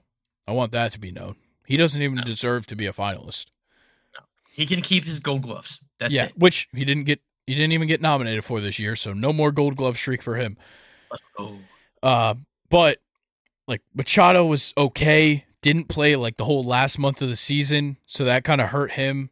And Max Muncy strikeout rate was 30% of the time. That's crazy. You can't be a silver slugger if you can't hit the ball. Max Muncy should not even be on this list. No. But our catchers, I went with William Contreras. Yeah. I think he easily had the best season of this bunch with Sean Murphy, JT Realmuto, and Will Smith. Obviously, Contreras got significantly more at bats than all three of them, but I think JT's kind of had a pretty bad couple of years as a batter. At least the last two haven't been quite up to par. Sean Murphy started off fantastic. His first half of the season was crazy good. Got a little beat up, really slowed him down. And then we started seeing a lot more Travis d'Arnaud. And then for Will Smith, a good year, but how did he only finish with 19 homers? Yeah, he kept the ball in the park. Yeah, and 76 RBIs on a Dodgers team where he bats fourth or fifth. Not great. Yeah, that doesn't make sense to me, how he could do that. Not great. Let's go to DH. Yeah. I took Ozuna. Me too. I did too. Dude, bro, you can't fight it. He batted. He was so good. How the fuck can you say that Marcell Ozuna, amongst this group, batting .274? Yeah, significantly higher than everybody else. Listen, if we're talking postseason, I'm taking Bryce Harper all day. Of course. But we're not. No. And honestly, shouldn't Bryce Harper be in the first baseman's category? That's what I'm saying. He didn't play. I don't think he played that much DH. He might have, and I could just be wrong. I feel like he didn't play that much. He was mainly first base. Yeah, but they just knew he had no shot of making it in at first base. Yeah. But JD Martinez only hitting 330 or 33 homers. That's a bad year for him. Bitch. But Ozuna, 40 homers, a 905 OPS for Marcell Ozuna. Ozuna from the Braves. Correct. Put your hands on the car. And then Soler just like not quite enough for me. Yeah, dude, it's like he was on a tear there for a bit where he was just like I think what was it? Was it April or June where he hit like 18 homers? I think it was June. Yeah. Yeah, because he was tormenting the Braves in June. Yeah. But, rumor has it he might, we're not bringing it back. We're declining Eddie Rosario, the option. That's good. And we just declined. I just saw something about Brad Hand. I think we picked him back up. No, we declined. Oh yeah, Brad Hand, $7 million mutual option. Yeah. Interesting. I thought he wasn't that bad. Oh, he was very. I think $7 million's a little bit too much for a guy who is very much a lefty on lefty specialist. Let's bump it down a couple mil. Yeah, we could still, if they mutually declined, I have a feeling that maybe the Braves were like, would you take it for less? Yeah. But, let's 3.5. Let's propose a trade. All right, utility player. Cody Bellinger finds himself on this list as well as Mookie Betts. I think it's unfair to go with either of them because I have them both winning. In their actual positions, Mookie did play a decent amount of second base, couple of shortstop starts, and Cody found himself at first base a couple of times for the Cubs. But to me, it's between Ha-Seong Kim and Spencer Steer, and it 100% goes to Spencer Steer. Yeah, 100%. Another rookie. Yeah, just 23 homers and an 820 OPS in your rookie season is crazy. And I know Ha-Seong Kim had a good season. I'm not taking that away from him. Not enough of a good season. Yeah. Spencer Steer just had a better. Yeah, better season for Spencer Steer. So that's the Silver Sluggers. A lot more agreeing on the NL side. Since I wonder why we didn't disagree at all. But we know ball. That's true. We do know ball. Ball. I'm sure we're gonna get none of these wrong. I don't think we will. I don't know. Do you want to talk about the Gold Gloves real quick? Like, just run through them real quick. Who won? Yeah. Okay. American League, first base, you have Nate Lowe. Second base, Really? Andres Jimenez. Okay. Okay, that's his second consecutive year. Third base, Guardians? Matt Chapman. Makes sense for the Blue Jays. Shortstop, Anthony Volpe. Really? Wow. That's interesting. Wow. Boy, him and Jeremy Pena, back-to-back rookies. Huh. Interesting. 15 defensive runs saved. That's good. That is really good. That's a great year. Great year with the glove. Yeah. Youngest shortstop to win Gold Glove. I believe it. The kid's a baby. Yeah, that's crazy. Catcher, Jonah Heim. Makes sense. I love that. Yeah, that's great. Nasty. Pitcher, Jose Barrios. Nobody cares about a pitcher unless it's Max Fried or Tom Glavine. Bring back Silver Not Tom Glavine, Greg Maddux. Yeah. Well, if they would actually hit, that'd be cool. Left field, Stephen Kwan. 2 Guardians? Yeah. A second Blue Jay, Kevin Kiermaier. What? At 33 years old. Fourth Wild. Gold Glove of his career. Wild. Right field, Adolis Garcia. Nice. Wow. It's all the hose pieces. Yeah. That's wild. Average arm strength of 93 miles per hour. He had 11 outfield assists and ranked 95th percentile among qualified outfielders. Damn, son. Crazy. And utility, Mauricio Dubon. Makes sense. He was great. In the National League, first base goes to Christian Walker. I like that. Yeah. He was great first base. Yeah. I like that they wrote this. Christian Walker is no longer as underrated as he once was. I like that. That is very true. Yeah, 11 outs above average, leading all first basemen in the MLB. Second base, Nico Horner. Not bad. I love it. I don't hate the list. Yeah, I don't hate it. Yeah, tied with Bryce Terang for the league amongst second basemen with 12 defensive runs saved. He becomes the 5th Cubs second baseman to win a Gold Glove. That's wild. 5 in your team's history is crazy. Third base, Ke'Bryan Hayes. Wow. I did not think a Pirate was going to be on here. Me neither. But a StatCast fielding run value of 13. First Pirates third baseman to win a Gold Glove. That's surprising, even when they had Todd Frazier. He was not that good in the field, though. He was. Yeah, first time in 11 years, the third baseman not named Nolan Arenado took home an NL Gold Glove. Thank goodness. Yeah, I'm kind of glad it's over. He's retired now. Shortstop, Dansby.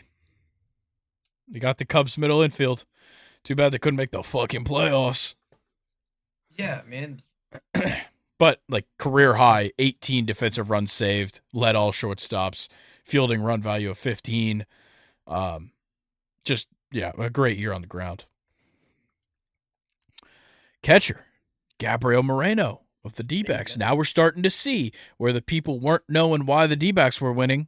They played good defense. Gabriel Moreno, 20 defensive runs saved behind the plate. Caught stealing above average, 9. The best in the MLB. First Diamondbacks catcher to win a Gold Glove. Wow. And to think, he only played 19 Major League games before this season behind the plate. That was with the Blue Jays, right? Yeah. So, 6th youngest catcher to win the Gold Glove. Pitcher, Zach Wheeler. Sure. I guess. But in the outfield, Ian Happ, another Cub. Looks like the Cubs are playing some solid defense. 12 and D-backs. Wow. 12 outfield assists and a 10.7 ultimate zone rating in 2023. He was making most of he made the most above average distance catches of left fielders. That's insane. Okay. Center field, a Rocky, Brenton Doyle. Excuse me. Wow, the rookie. Oh, yeah, I do remember this. Set the StatCast record, 105.7 mile per hour throw. Oh, yeah. I remember. Yeah. Ridiculous. Yeah, cool.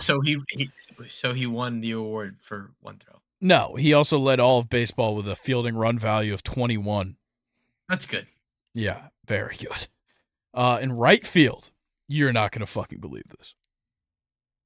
Don't even say it. Fernando Tatis Jr. Don't. How? How is this kid? No. Dude, 2 years ago when he was trying to play in the outfield, he couldn't fucking catch a ball to save his life. This year, he led the MLB in defensive runs saved. 29. That's ridiculous. His average arm strength of 96.6 only trailed Nolan Jones in the National League. And he only played 24 games in the outfield before this season. Okay. He shouldn't be allowed to win this one. It's absurd that he did, though. And utility is fellow Padre, Ha-Seong Kim, one of the best defenders in the league. He's nasty. Yeah, he makes crazy plays. He had 10 defensive runs saved at second base, and he also played at third and shortstop. Is it crazy that there was no Braves? I don't think so. I think Riley was a nominee. He made a good Michael play. Harris, I think, was a nominee. That's a surprising one for me. Yeah, but I'll give it to Brenton Doyle. That what was the big stat? Yeah, the leading all of baseball in fielding run value with 21 is absurd, especially for a rookie center fielder. Yeah. So I think I'll give him his credit for that one. But that's enough of the baseball talk for now. Yeah, let's talk college football as we do. And it starts off week 9, number 2. We'll start with our ranked versus ranked matchups. Then we'll go to upsets. Then we'll go to the top teams. But we have a ranked versus ranked matchup at the top. Number 2, Georgia, 30. Number 12, Missouri, 21. Just Great squeezing it out. Great game. Yeah, it was. Wire to wire. Mizzou looked good. They were in it the whole game. Yeah. They were leading. Yeah, they were leading in the first quarter, but Georgia just finds a way, man. Yeah, it's not even Dejon Edwards. Not a great game from anybody. You know, Dejon Edwards and Kendall Milton both had efficient days on the ground. Not their best appearances, but Carson Beck, 21 for 32, 254, 2 touchdowns. Not amazing, certainly not bad. Ladd McConkey leading the receivers with 95 yards. After him, Ra Thomas with 36. Crazy. Yeah, so you're seeing with Brock Bowers out, they're really looking to Ladd McConkey. Yeah. Like, without a doubt. Yeah, and I definitely don't blame them. No, not at all. But on Missouri's side, it just seemed like Brady Cook couldn't quite get, like, huge plays off against this Georgia defense, and they kind of just pressured him a lot, made him throw a lot of incomplete passes.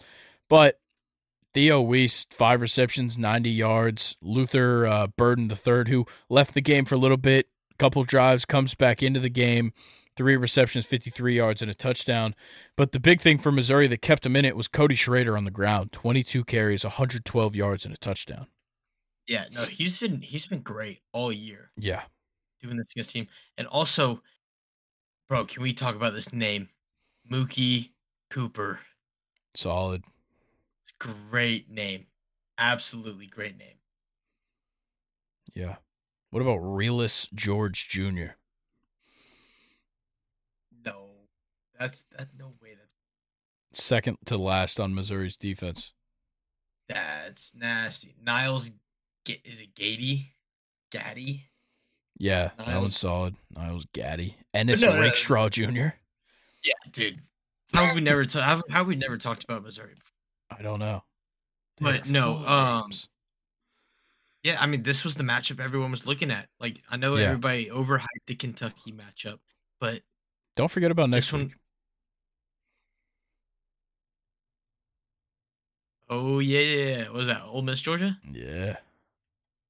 Is it at? It's in Athens, of course.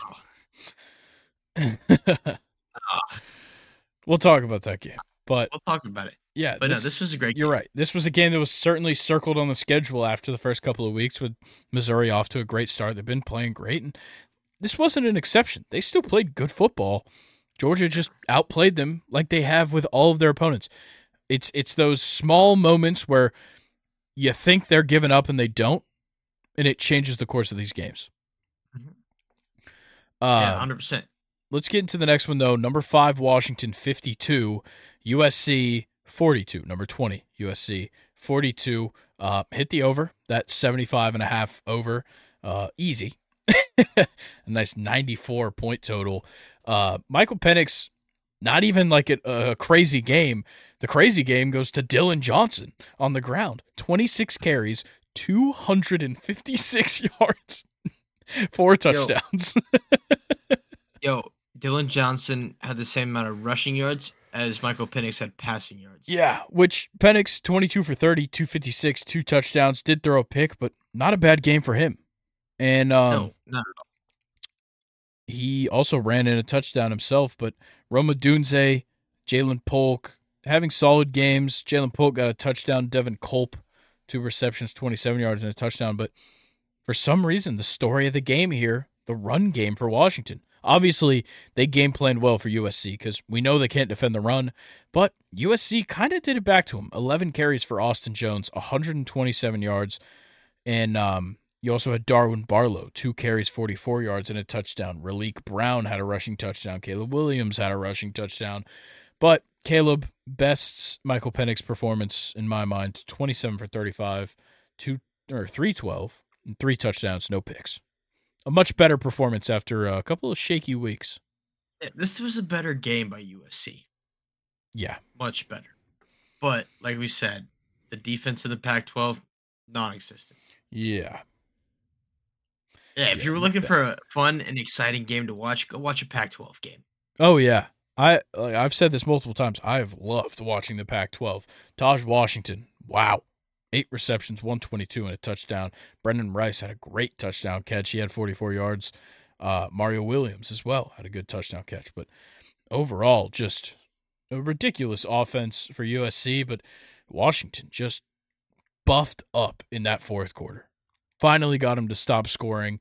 The offense, gave him some support, but wow, that defense really showed up in the fourth quarter, something that I wasn't expecting. I thought this game was for sure going to stay close all the way through, and they end up with a 10-point win after being tied going into the fourth.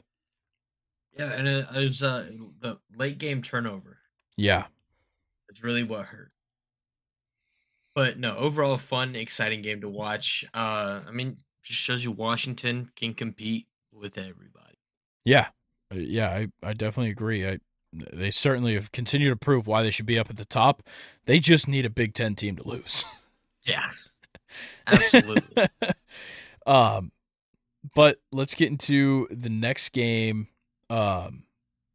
We've got number 7 Texas 33, number 23 Kansas State 30, and this one should have gone to overtime. Yeah, Kansas State honestly made a horrible decision in my mind. I get it. You want to win the game, but take it to overtime.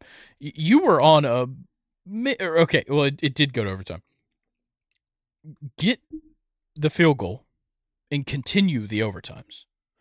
Mm-hmm. You had them bent over in the fourth quarter. You put up 16 points just to send it to overtime. You look great. And then in overtime, you just give up. I don't get it. I didn't personally watch this game. I watched a lot of the beginning. I wasn't able to watch the end because I was driving home from work. But for this whole game, Texas looked great. And Kansas State just starts crawling back in that second half. Really, in the fourth quarter, they get it. And they just give up on their chance to win this game by going for it. Yeah, it seems like Texas was really held together by 2 people. Yeah. Jonathan Brooks, A.D. Mitchell. Yeah. That looks about what the offense was surrounded. Yeah, C.J. Baxter had a great game, 10 carries, 90 yards. Xavier Worthy, 5 receptions, 48 yards. After that, that's really about it. I mean, Malik Murphy, 19 completions on 37 attempts. 248 yards, 1 touchdown, but 2 picks. Yeah, a lot of overthrowing in this game for Malik Murphy. It didn't see, watching the game in real time, didn't seem like his game was that bad. It was a lot of incompletions on third down. That was the problem. But on Kansas State's side, Will Howard started off slow, picks it way up in the second half, and looks great considering they could not find a run game to save their lives. They still look good. Will Howard, 26 for 42. That's a lot of attempts, but 327, 4 touchdowns, only 1 pick. And you really spread the ball in this offense as well. Costly fumble by Will Howard, but the same goes for Jonathan Brooks, who lost one. And I think overall, this one came down to the coach. You can't go for it. I don't know how many times I could say that. Yeah. Yeah, it's just bonehead move right there. Yeah, and I get it because they had I think it was a 27-yarder or something. Their kicker missed one of those earlier in the game. But still, you got to give them another chance. Exactly. But yeah, it seems boneheaded to me. I'm not a coach. Next game, though, number 8, Alabama, 42. Number 14, LSU, 30. Sorry, 28. Looking at the wrong score. It's a great game. It was. I'll give it to y'all. You guys played great. I will say this. First, going into halftime, I'm like, great. This is going to be a fucking 49-49 nail biter at the end. Yeah. Yeah, and then we killed Jaden Daniels. Yeah, that's a good way to describe it. He got clobbered. Once Jaden Daniels left the game, the game was over. I still don't think you guys should be happy that that's how you won. No. Listen, I'm not happy. But, here's the thing. Our defense looked 10 times better. Yes. And I'll give you that. They came out, and the secondaries were able to control Malik Neighbors. Yeah. And Logan Diggs, everything like that. We were able to control them. Yeah, it sucks what happened to Jaden Daniels. Yeah, Garrett Nussmeier probably didn't even practice this week. There was a 0% chance he ever came into this game. Yeah, what's that old comedy TV series? It was Blue Mountain State. Yeah. That's him. Basically. Yeah. He loves to be the Alex Moran. I think that's the guy's name. He loves to be the backup quarterback. That's fair. Yeah, this was a big game for quarterbacks running. 11 carries for Jaden Daniels, 163 yards and a touchdown. But Jalen Milroe somehow beats that. 20 carries, 155 yards, 4 rushing touchdowns. In total, you scored 6 touchdowns in the game, all rushing, with Jace McClellan getting his own, and Roydell Williams, who had a sneaky, very good game. 6 carries, 56 yards, and a touchdown. He's like a mini Pacheco the way he runs, man. He runs so angry. Yeah. But Jalen Milroe wasn't horrible in the air either. 15 for 23, 219, no touchdowns, but no picks. Yeah, he did what he needed to. Yeah, he had some overthrown balls, but he trusted his arm in those situations. He looked more comfortable in the pocket, and he didn't have to scramble every fucking play. Yeah, and I will say for Jaden Daniels, he would not have been as good if Malik Neighbors was not amazing.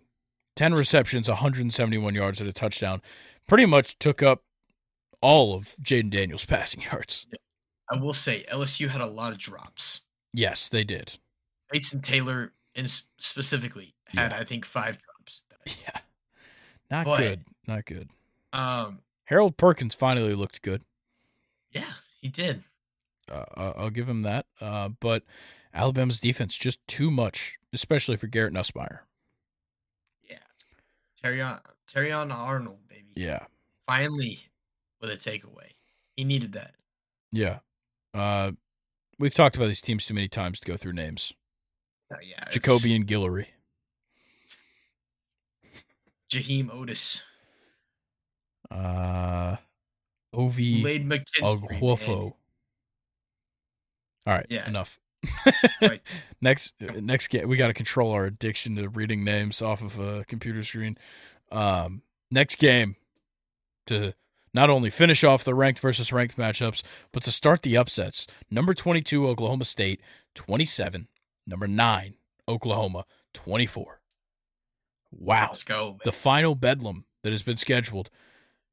Wow. Dylan Gabriel had a pretty solid game, but Alan Bowman essentially matches him at it. And Ollie Gordon, good God, what a running back. Though not the most efficient day, he had a lot of carries, 33, 137 and 2 touchdowns. Alan Bowman, the quarterback, rushed for a touchdown. I will say on Oklahoma's side, Gavin Sawchuk had an amazing game on the ground. 13 carries, 111 yards, 1 touchdown. That's 8.5 per carry. But Oklahoma State just barely gets the best of them. A lot of very equal performances on each side for these teams. You had the leading receiver for Oklahoma, Drake Stoops, 12 receptions, 134 yards and a touchdown. But then Rashad Owens, 10 receptions, 136 yards. And then you had Jaleel Farouk, 7 receptions, 98. Brennan Presley, 8 receptions, 97. A lot of parallels on these offenses. Oklahoma State just kicks enough field goals. Yeah. I think the biggest thing here was just the turnovers, man. Yeah.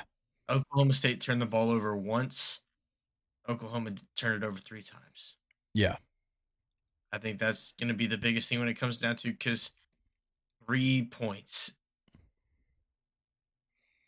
But yeah, Oklahoma State just looked better. Yeah. Like Gabriel, yeah, he threw for all those yards, but couldn't get it in the end zone. Yeah, he got it in there once, but your receivers are having too good of games not to be able to get in there 4 to 5 times. Yeah, I agree. Woody Washington. Woody with an I. Ooh, let's see. DeJohn Terry. Oh, wait. Cody Waltersheed. What? Walterscheid? Shed? It's Walter something. Hudson Cack. All right. Yeah, that wins. Next game. Another upset. Unranked Clemson beats number 15, Notre Dame. 31-23 for Clemson. Cade Klubnik sucks. I wonder who would have guessed that game. I don't know. Like, Josh Allen, you sucked. Looks like you painted your hair to root for that team. Oh, fuck you. Are you wearing an orange sweatshirt as well? It's green. Fuck. Wow. Color blindness. Got me again. All right, back to the game, though. Cade Klubnik sucks. 109, 1 touchdown, 1 interception. But without Will Shipley, Phil Maffa, 36 carries, 186 yards, and 2 touchdowns. That name wins it. Yeah, I think Phil Maffa is one of the best. For Notre Dame, Sam Hartman continues to suck. He is not good. He started off so great against shitty teams. Up here, it's just... Yeah, it's been a steady decline. Audric Estime still had a good game, 17 carries, 87 yards and a touchdown. Sam Hartman, good on the ground, 7 carries, 68 yards and a touchdown. But outside of that, they couldn't get anything going. Their leading receiver had 35 yards. And it was on 1 reception. Rico Flores Jr. Good name. Yeah. But, Clemson, kind of the same way. Neither of these teams could pass the ball, but Clemson's running game was just a little bit better. No, this game was shit. Yeah, there's not much to talk about here. Jeremiah Trotter for Clemson had a great game. 2 sacks, 2.5 tackles for loss, and led the team in tackles. How was this game 31-23? I don't know.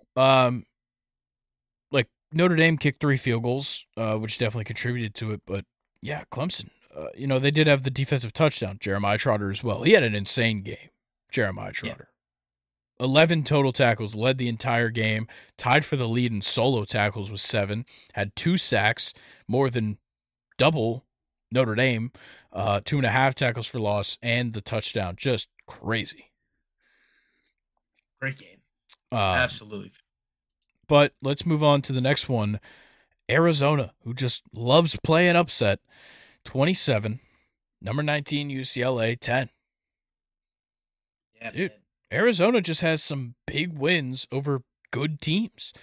They've now beaten, out of their 6 wins, some of them being Washington State, Oregon State, UCLA, 3 weeks straight. They start off the season 3-3. With losses to Mississippi State, Washington, and USC. And then they win 3 straight, all against ranked opponents. Crazy. And now they have Colorado next week, who sucks. Colorado is ass. And then you play Utah. Luckily, you're in Arizona, so you don't have to deal with that environment. And then you finish off at Arizona State. This team could win 9 games. Yeah. They can get them a bowl game. Yeah. They already have a bowl game, but they could get a good one. Ethan Garbers looked like shit. 13 for 21, 143. Really didn't do anything. Dante Moore came in, also didn't really do anything. They couldn't run the ball efficiently. They ran it amongst multiple people. None of them did it well. For Arizona, Noah Fifita, I don't think we've decided on how to say it. 300 yards, 3 touchdowns, and a pick. Fifita? I'm a guess. Okay. Fifita. And how about you guess what their leading wide receiver's first name is? Taro, Tataroa. Okay, McMillan. 4 receptions, Yeah. 81 yards, and a touchdown. Great game. Yeah, good game for him. And Arizona Wildcats. goes away with a win. Crazy Oh, shit. Wildcats, baby. Next game, though, Army 23 over number 25 Air Force, who only puts up a measly 3 points. This one hurt me. It did. Yeah, well, it's probably due to the fact. Did you look at the passing leader? Yeah.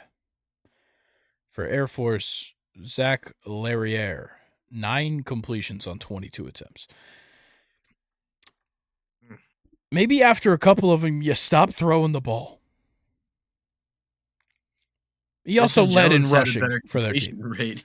Yeah, that's true. But Bryson Daly for Army, their quarterback, 4 for 9, 40 yards. Not a bad day. Yeah, read the next stat line.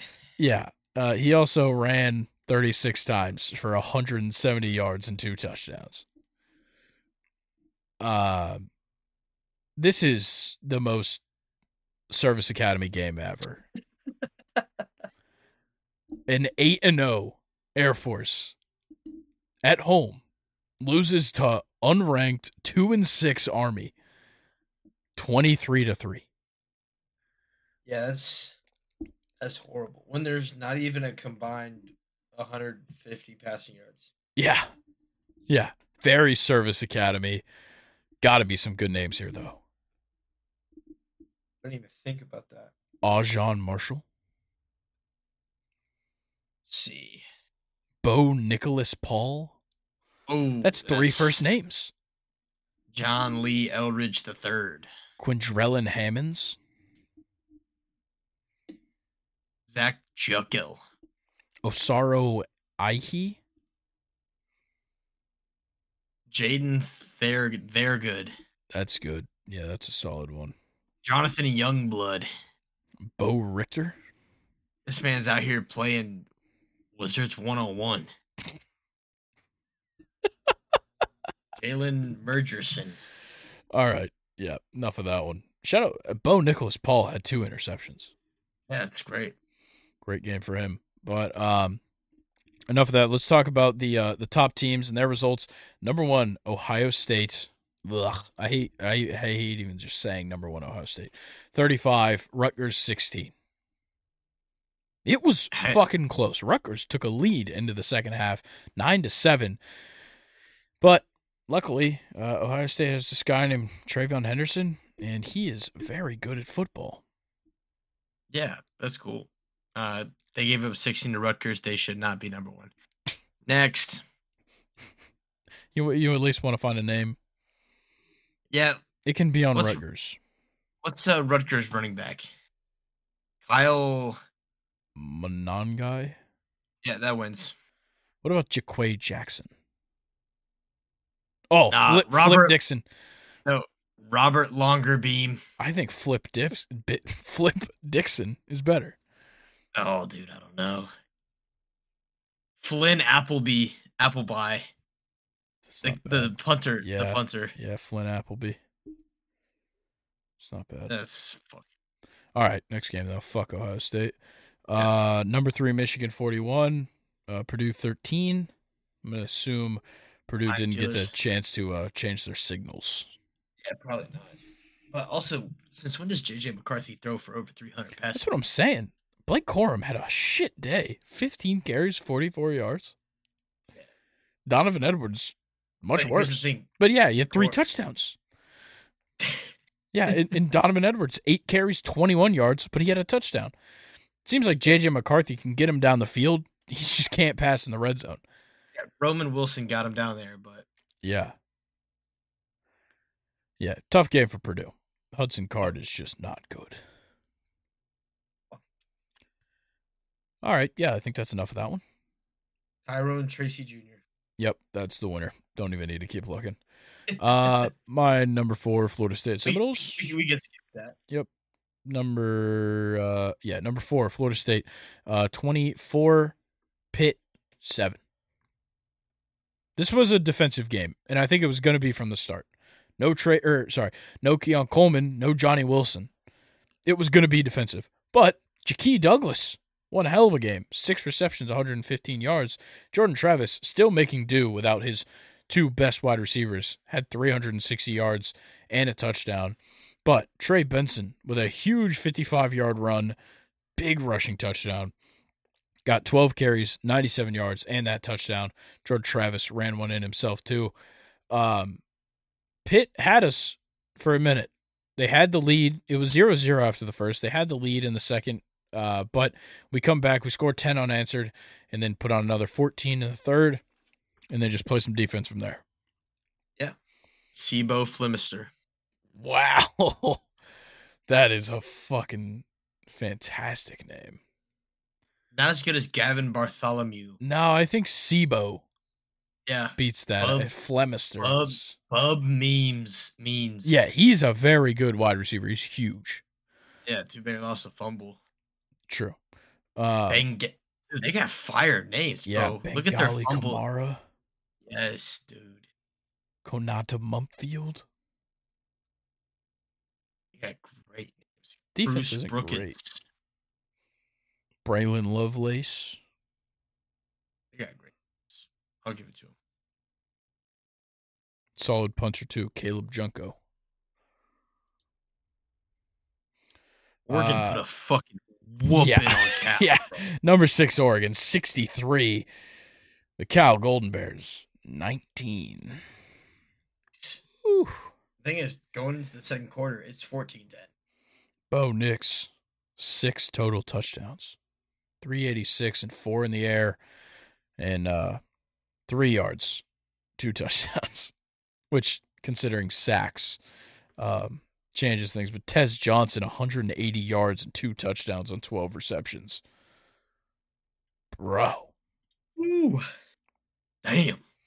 Yeah, Bucky Irving had a good game, too. 18 carries, 89 yards, and a touchdown. But, yeah, this game was absolute domination. Oregon only was up 14-10 after the first quarter and then scored 21 points in the second quarter, 7 in the third, and another 21 in the fourth. Yeah, so they just played the second and the fourth. No, they played every quarter. They put up a touchdown in all of them. Yeah. But, yeah, ridiculous. Any good? Oh, Matthew Littlejohn on Cal. Yeah, that's fire. That's good. Dude. Trikweze Bridges for Oregon. Literally, Hopo Amuve, probably. Hopo. All right. Last game of the top 10. Number 10, Ole Miss, 38. Texas A&M, 35. Real close one. Jackson Dart had a great game, though. 24 for 33, 387, 2 touchdowns, no picks. Quinshon Judkins, wow. 23 carries, 102, and 3 touchdowns. Not his most efficient day, still a great one. He's back. Yeah. Wait. Yeah, he's not getting like the huge runs, but he's just consistently gaining a decent amount of yards. Like, getting a very good amount of like 10 plus yards. And of course, 3 touchdowns is huge. Great. Trey Harris, though, in the air, 11 receptions, 213 yards, and a touchdown. He was Jackson Dart's go-to in this game. Yeah, that's insane. Next closest, Jordan Watkins, 5 receptions, 47 yards. No, it was Dayton Wade. No, 4 receptions, about, 80 yards. Oh, receptions-wise, yeah. But just a crazy game. And Max Johnson, not too bad on the other side. 31 for 42, 305, a touchdown and a pick. Amari Daniels and Le'Veon Moss both get a touchdown on the ground, as well as Max Johnson. Ja'Day Walker with 100 yards in the air. Aeneas Smith with 83. But Ole Miss barely edges him out, holds him off in the final, in the fourth quarter. But way too close. Yeah, no, this should not have been that close. Yeah. That's why it worries me that Georgia's just going to be just fine next week. Yeah, I'm kind of thinking the same thing. But let's go ahead And we made a little bit of a change, so no more AP poll. So we're doing our college football top 10. Do you want to start at 1, or do you want to start with like our first teams out? We can do. Oh, dude, what do you want to do? It. I'd be down for the first teams out. Okay, so we'll start with our first 2 out, and then we'll kind of go down the list starting at 10. My first 2 out. So at 12, essentially, I'm keeping Oklahoma there. Only because it's between them and Oregon State. And to me, Oklahoma has better wins. They have the same kind of losses. One unranked opponent, one low 20s opponent, each of them. But I like Oklahoma's win over Texas significantly more than any of Oregon State's wins. Okay, so you basically saying 12 and 11 are Oklahoma, Penn State? No, I've actually got Louisville at 11. Louisville at 11. Okay, I was curious. I had Louisville at 12.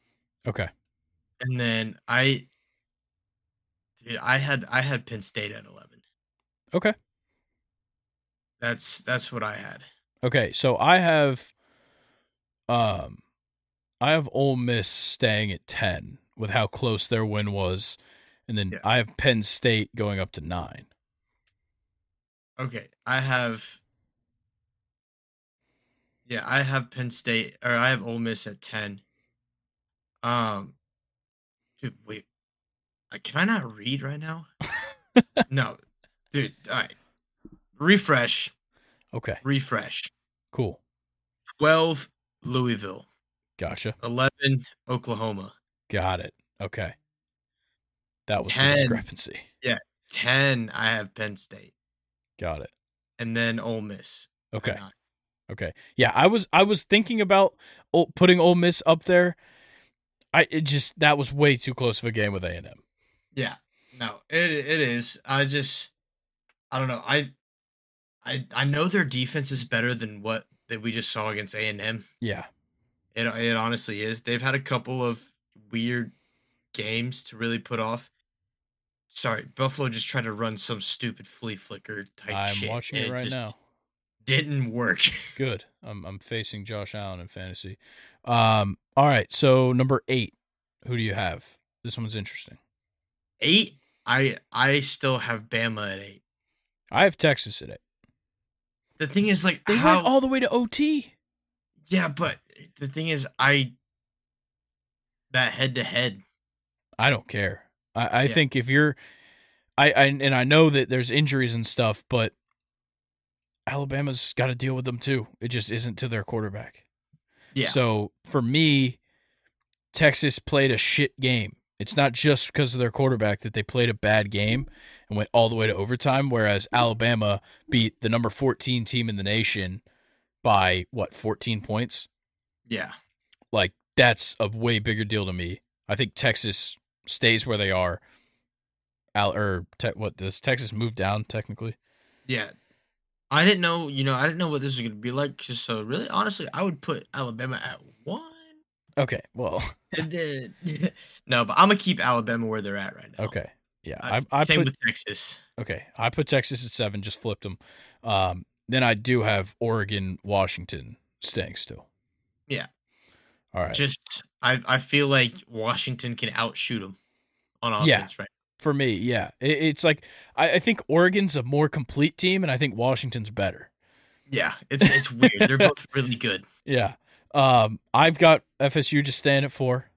Mm-hmm. A little bit of a slow day on offense. If we would have really blew them out of the water, maybe I would have considered, jumping some cheaters.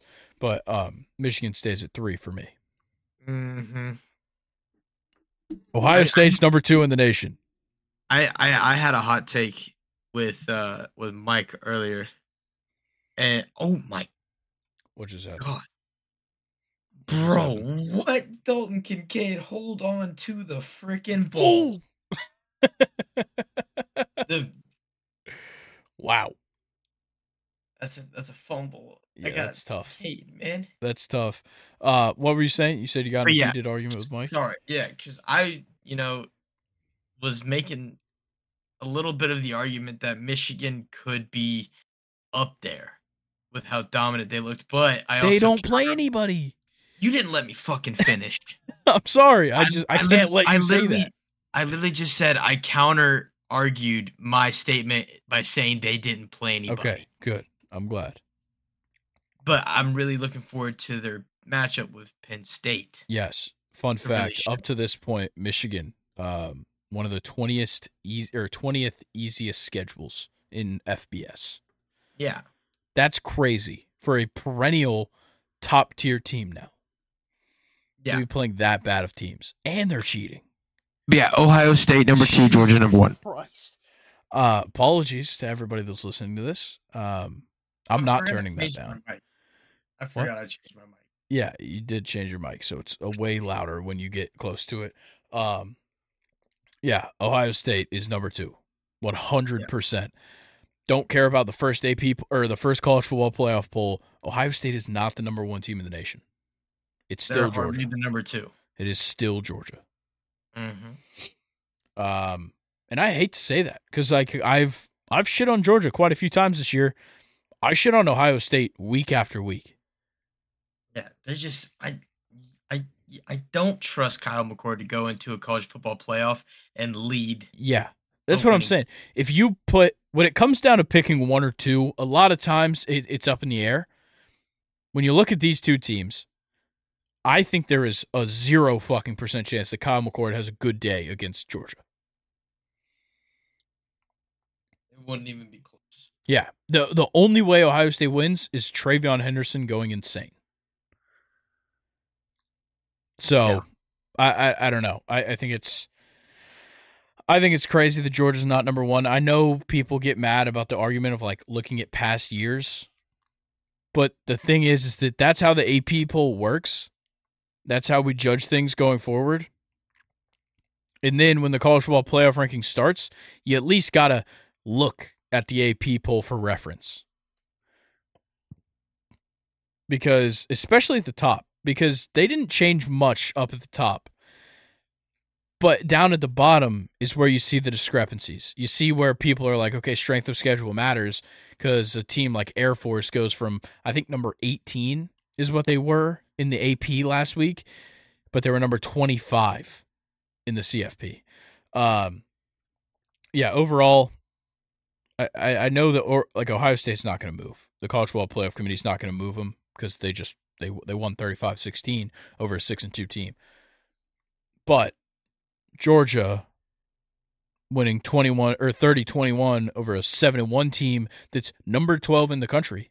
In case we forgot, the College Football Playoff Committee put them there, and they're not going to take the spot. Yeah, I like that. All right, well, that's the end of our top 10. I think I like that format a little bit. It gives us a little more talking points when it comes to rankings. But let's go ahead and talk about next week's biggest biggest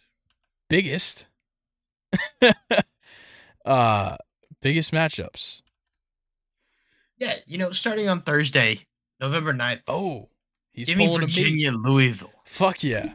The 2-win Virginia Cavaliers, whose 2 wins come over William and Mary, and a huge upset over North Carolina, a close game. They almost beat Miami in overtime. Can we see another upset here on a Thursday night in Louisville, Kentucky?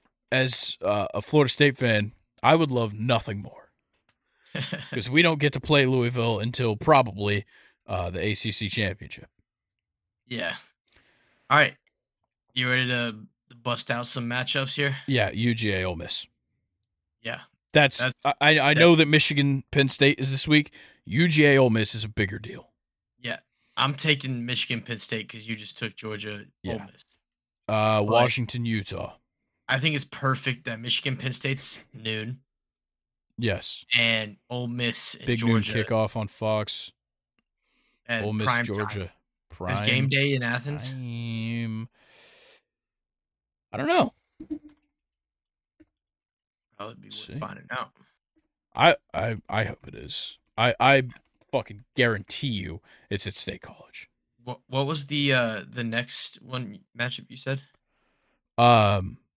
Washington, Utah. Yes. All right. Yes, it is in Athens. I'm what about surprised. I'm surprised they Tennessee, didn't suck Missouri? the dicks of Penn State. I like that. Yeah. I like that Yeah, matchup. at Missouri. So they're not in Knoxville. Yeah. Oregon, USC.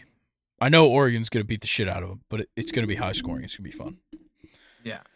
Honestly, I'm feeling a little Florida LSU. I don't hate it, especially if Jaden Daniels is going to still be out. Yeah, if Jaden Daniels is out, Florida can win this game. Yeah. All right, hear me out. Miami, Florida State. Like, why are we looking at this? It's a good game. It's a historic rivalry.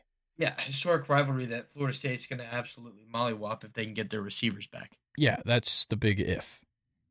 Yeah, if not. I think Johnny Wilson will be back because he was like game time decision this past week. I don't know about Keon Coleman at all. Yeah. West Virginia, Oklahoma. West Virginia can easily beat Oklahoma. If they run the ball. Their running back is good at West Virginia. Mm-hmm. Donaldson Jr.? Yep. A little midnight snack. Midnight snack over there. Air Force Hawaii. The Rainbow Warriors. That is a shit matchup. Air Force won't be ranked next week, so it doesn't matter. But, yeah, Texas TCU could be surprising because Texas is not very good with Malik Murphy right now. Yo, hear me out. Oklahoma State's got to go down to UCF. UCF is not very good, but I could see why that could end up being a very good game. Yeah, dude, the over-under is 63.5. Yeah, but Oklahoma State's only favored by 2.5. Uh-oh. That's crazy. Oh, big catch by Jamar. Oh, for real? How's he doing in fantasy, you know? I can let you know real quick. Yeah, that would be nice. Kincaid lost some points. Let's see, any good group of 5 matchups? You're on that. Why? Ugh. I can tell you what, Jamar doesn't have. UConn James Madison's gonna be bad. Jamar is 8.1. Fuck. Yeah, it's not great. Wow, there's no good matchups in the group of 5. Not at all. Typically, there's Texas State, Coastal Carolina. It's not bad. Both 6-3. Who's Georgia Southern got? I don't know, but they lost to Texas State last week. Marshall. I got whooped. Marshall. I like that. All right. Well, is it time to piss people off? Little hot take season? Yeah, man. Stake your claim. You want to go first, me? Nah, for the 100th episode, I think the original host should take his stake. I will. Maybe we'll make another little viral clip out of this. We'll see. Hey, what we got? The Dolphins are frauds. I pointed it out on Friday, and we talked about it at the beginning of the episode. Dolphins have not beaten a team above 500. They now have 6 wins against teams below 500, and their 3 losses are teams to above 500 that are above 500. Don't get me wrong, the offense is great. They're not good enough all around to beat the best of the best teams. Okay. They're probably gonna win their division unless the Bills have something to say about it, which I don't know. But I can confidently say that the Dolphins have 0 chance of getting past the first round of the playoffs. 0 chance. Even if they get to host it at home? Doesn't matter. There is no home field advantage there. It probably helps them out. Like, it helps other teams out too because it's going to be cold. So, let's say they're hosting some team from up north. Probably going to help them out. They don't have to play in the cold. Probably. But if the Dolphins have to go up north, they're going to get fucked. Yeah. Feed it to the guy who's used to playing in the cold. Feed Tyreek Hill. Yeah. Absolutely. But, like, think about it. First round, you got, like, the Bengals or the Ravens. Oh, dude, first round at Baltimore? Fucked. Yeah, that's wraps. They are fucked. That's wraps. So, yeah, I think the Dolphins are frauds. Okay. I think you're a little crazy for that one, but I don't think so. Beat a team that's above 500. I get your point. I get your point. All right, what you got? So, even the Minnesota Vikings are real playoff contenders with Joshua Dobbs at quarterback. And you thought my take was bad? They are real playoff contenders. Are you saying playoff contenders as in they can get to the playoffs, or playoff contenders like they can win playoff games? Like they can win playoff games. No. Yes. No. Healthy Justin Jefferson. Joshua Dobbs in an environment where he can compete and actually win. He's got a way better coach than Kevin O'Connell. Maybe. Listen, I like it because you get different looks with Minnesota Vikings, and it opens up so many more play options. So, like when Kirk was quarterback, listen, he wasn't mobile at all. Yeah. It's either going to the running back or it's going to Justin Jefferson. And it was almost always Justin Jefferson. Exactly. You got Josh Dobbs, who loves to spread the ball. He loves to hand it off, but he also loves to take it himself. We talk about it. He's guaranteed that one touchdown run every fucking game.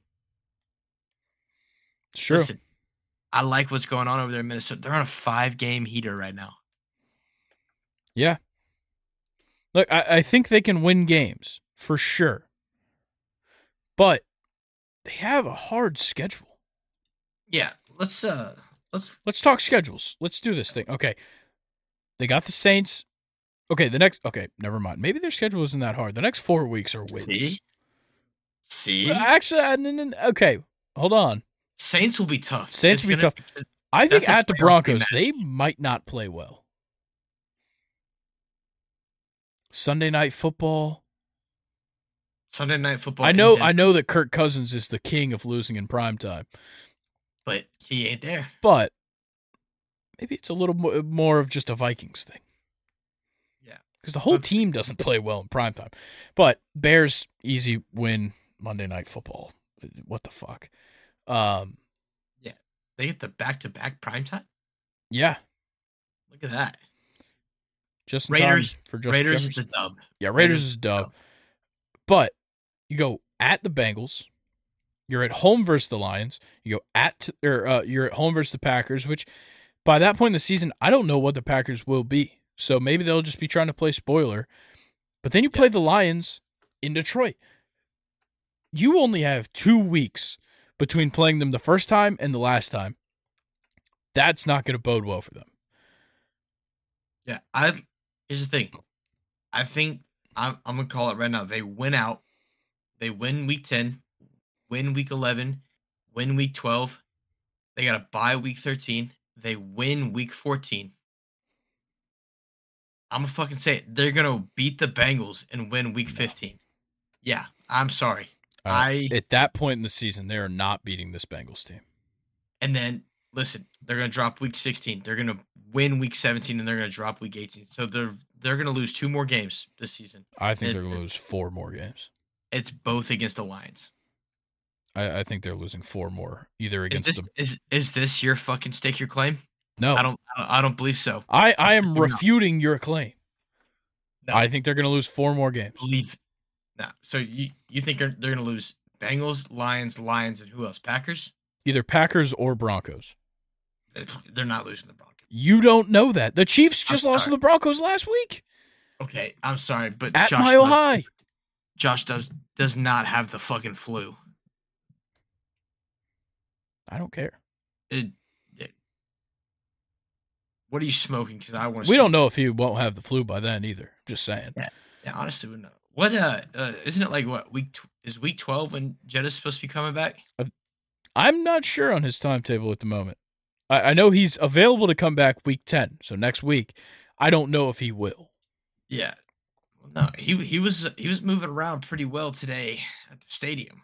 Yeah, so it says his most recent update. It's not clear if Jefferson will return from injured reserve when first eligible next week. Jefferson still needs to meet with doctors to determine his next step, and the team hasn't made its plans clear. Kevin O'Connell said he did not yet have the information about a potential return when asked Friday. All right, I'm thinking week 12. I think week 11 is probably more likely. He'll get cleared probably tomorrow by doctors, and then he'll practice. He'll do limited practice all week leading up to week 10, and then full practice for week 11, and he'll be active. Yeah, because he'll have that long week going from 10 to 11. Yeah, with the Sunday night game. And then he'll have an even longer week. Yeah, of rest and practice for week 12. But dude, I think, this offense can be really scary with a mobile quarterback. I agree with you on that. I think their offense can get better. My issue is that their defense is not very good. Yeah, they can tone in. Danielle Hunter, Harrison Smith. Yeah, they're the vets that can really control this defense and really step up and make plays for you. We saw today. We saw some really bright things from their defense against the Falcons today. Yeah, but they still gave up 28 points to an offense that wasn't running the ball well, and honestly wasn't really passing the ball well. I know we kicked a lot of field goals, but the fact that you're letting us get into that range when we're not playing well is not a good sign. I think the Falcons threw the ball just fine today. I don't think it was great. Yeah, it's not going to be Patrick Mahomes level style great. I know, that's what a great passing game is, though. We don't have a great passing game. We have a pretty good passing game, and Drake London was out. Yeah. But, I don't know. We'll see. We'll see. We will see. And speaking of we will see, first of all, yeah, that look comment. Right there. Yeah, I do the look into the camera every single time. And you know that because you're watching the YouTubes and you watch all 2.5+ hours of this podcast today to see me look into your eyes and tell you to share the podcast with all of the people in your life. Not just your dogs, but your classmates. Share it with your classmates. I know you're in class right now listening to this on Monday morning. Share it with your classmates. Share it with your teacher, your professor, that random person you just walked next to that tried to hand you some business card about some stupid information on your college campus. I'm sure they want to know about this podcast too, but they also want you and them to follow us on all of our social media platforms. They are showing right below us right now, all the social media platforms. You're going to join the Reddit. You're going to follow us on all those platforms, and then you're going to go, while you're listening to this YouTube and watching it, you're going to like, subscribe, comment, turn on notifications.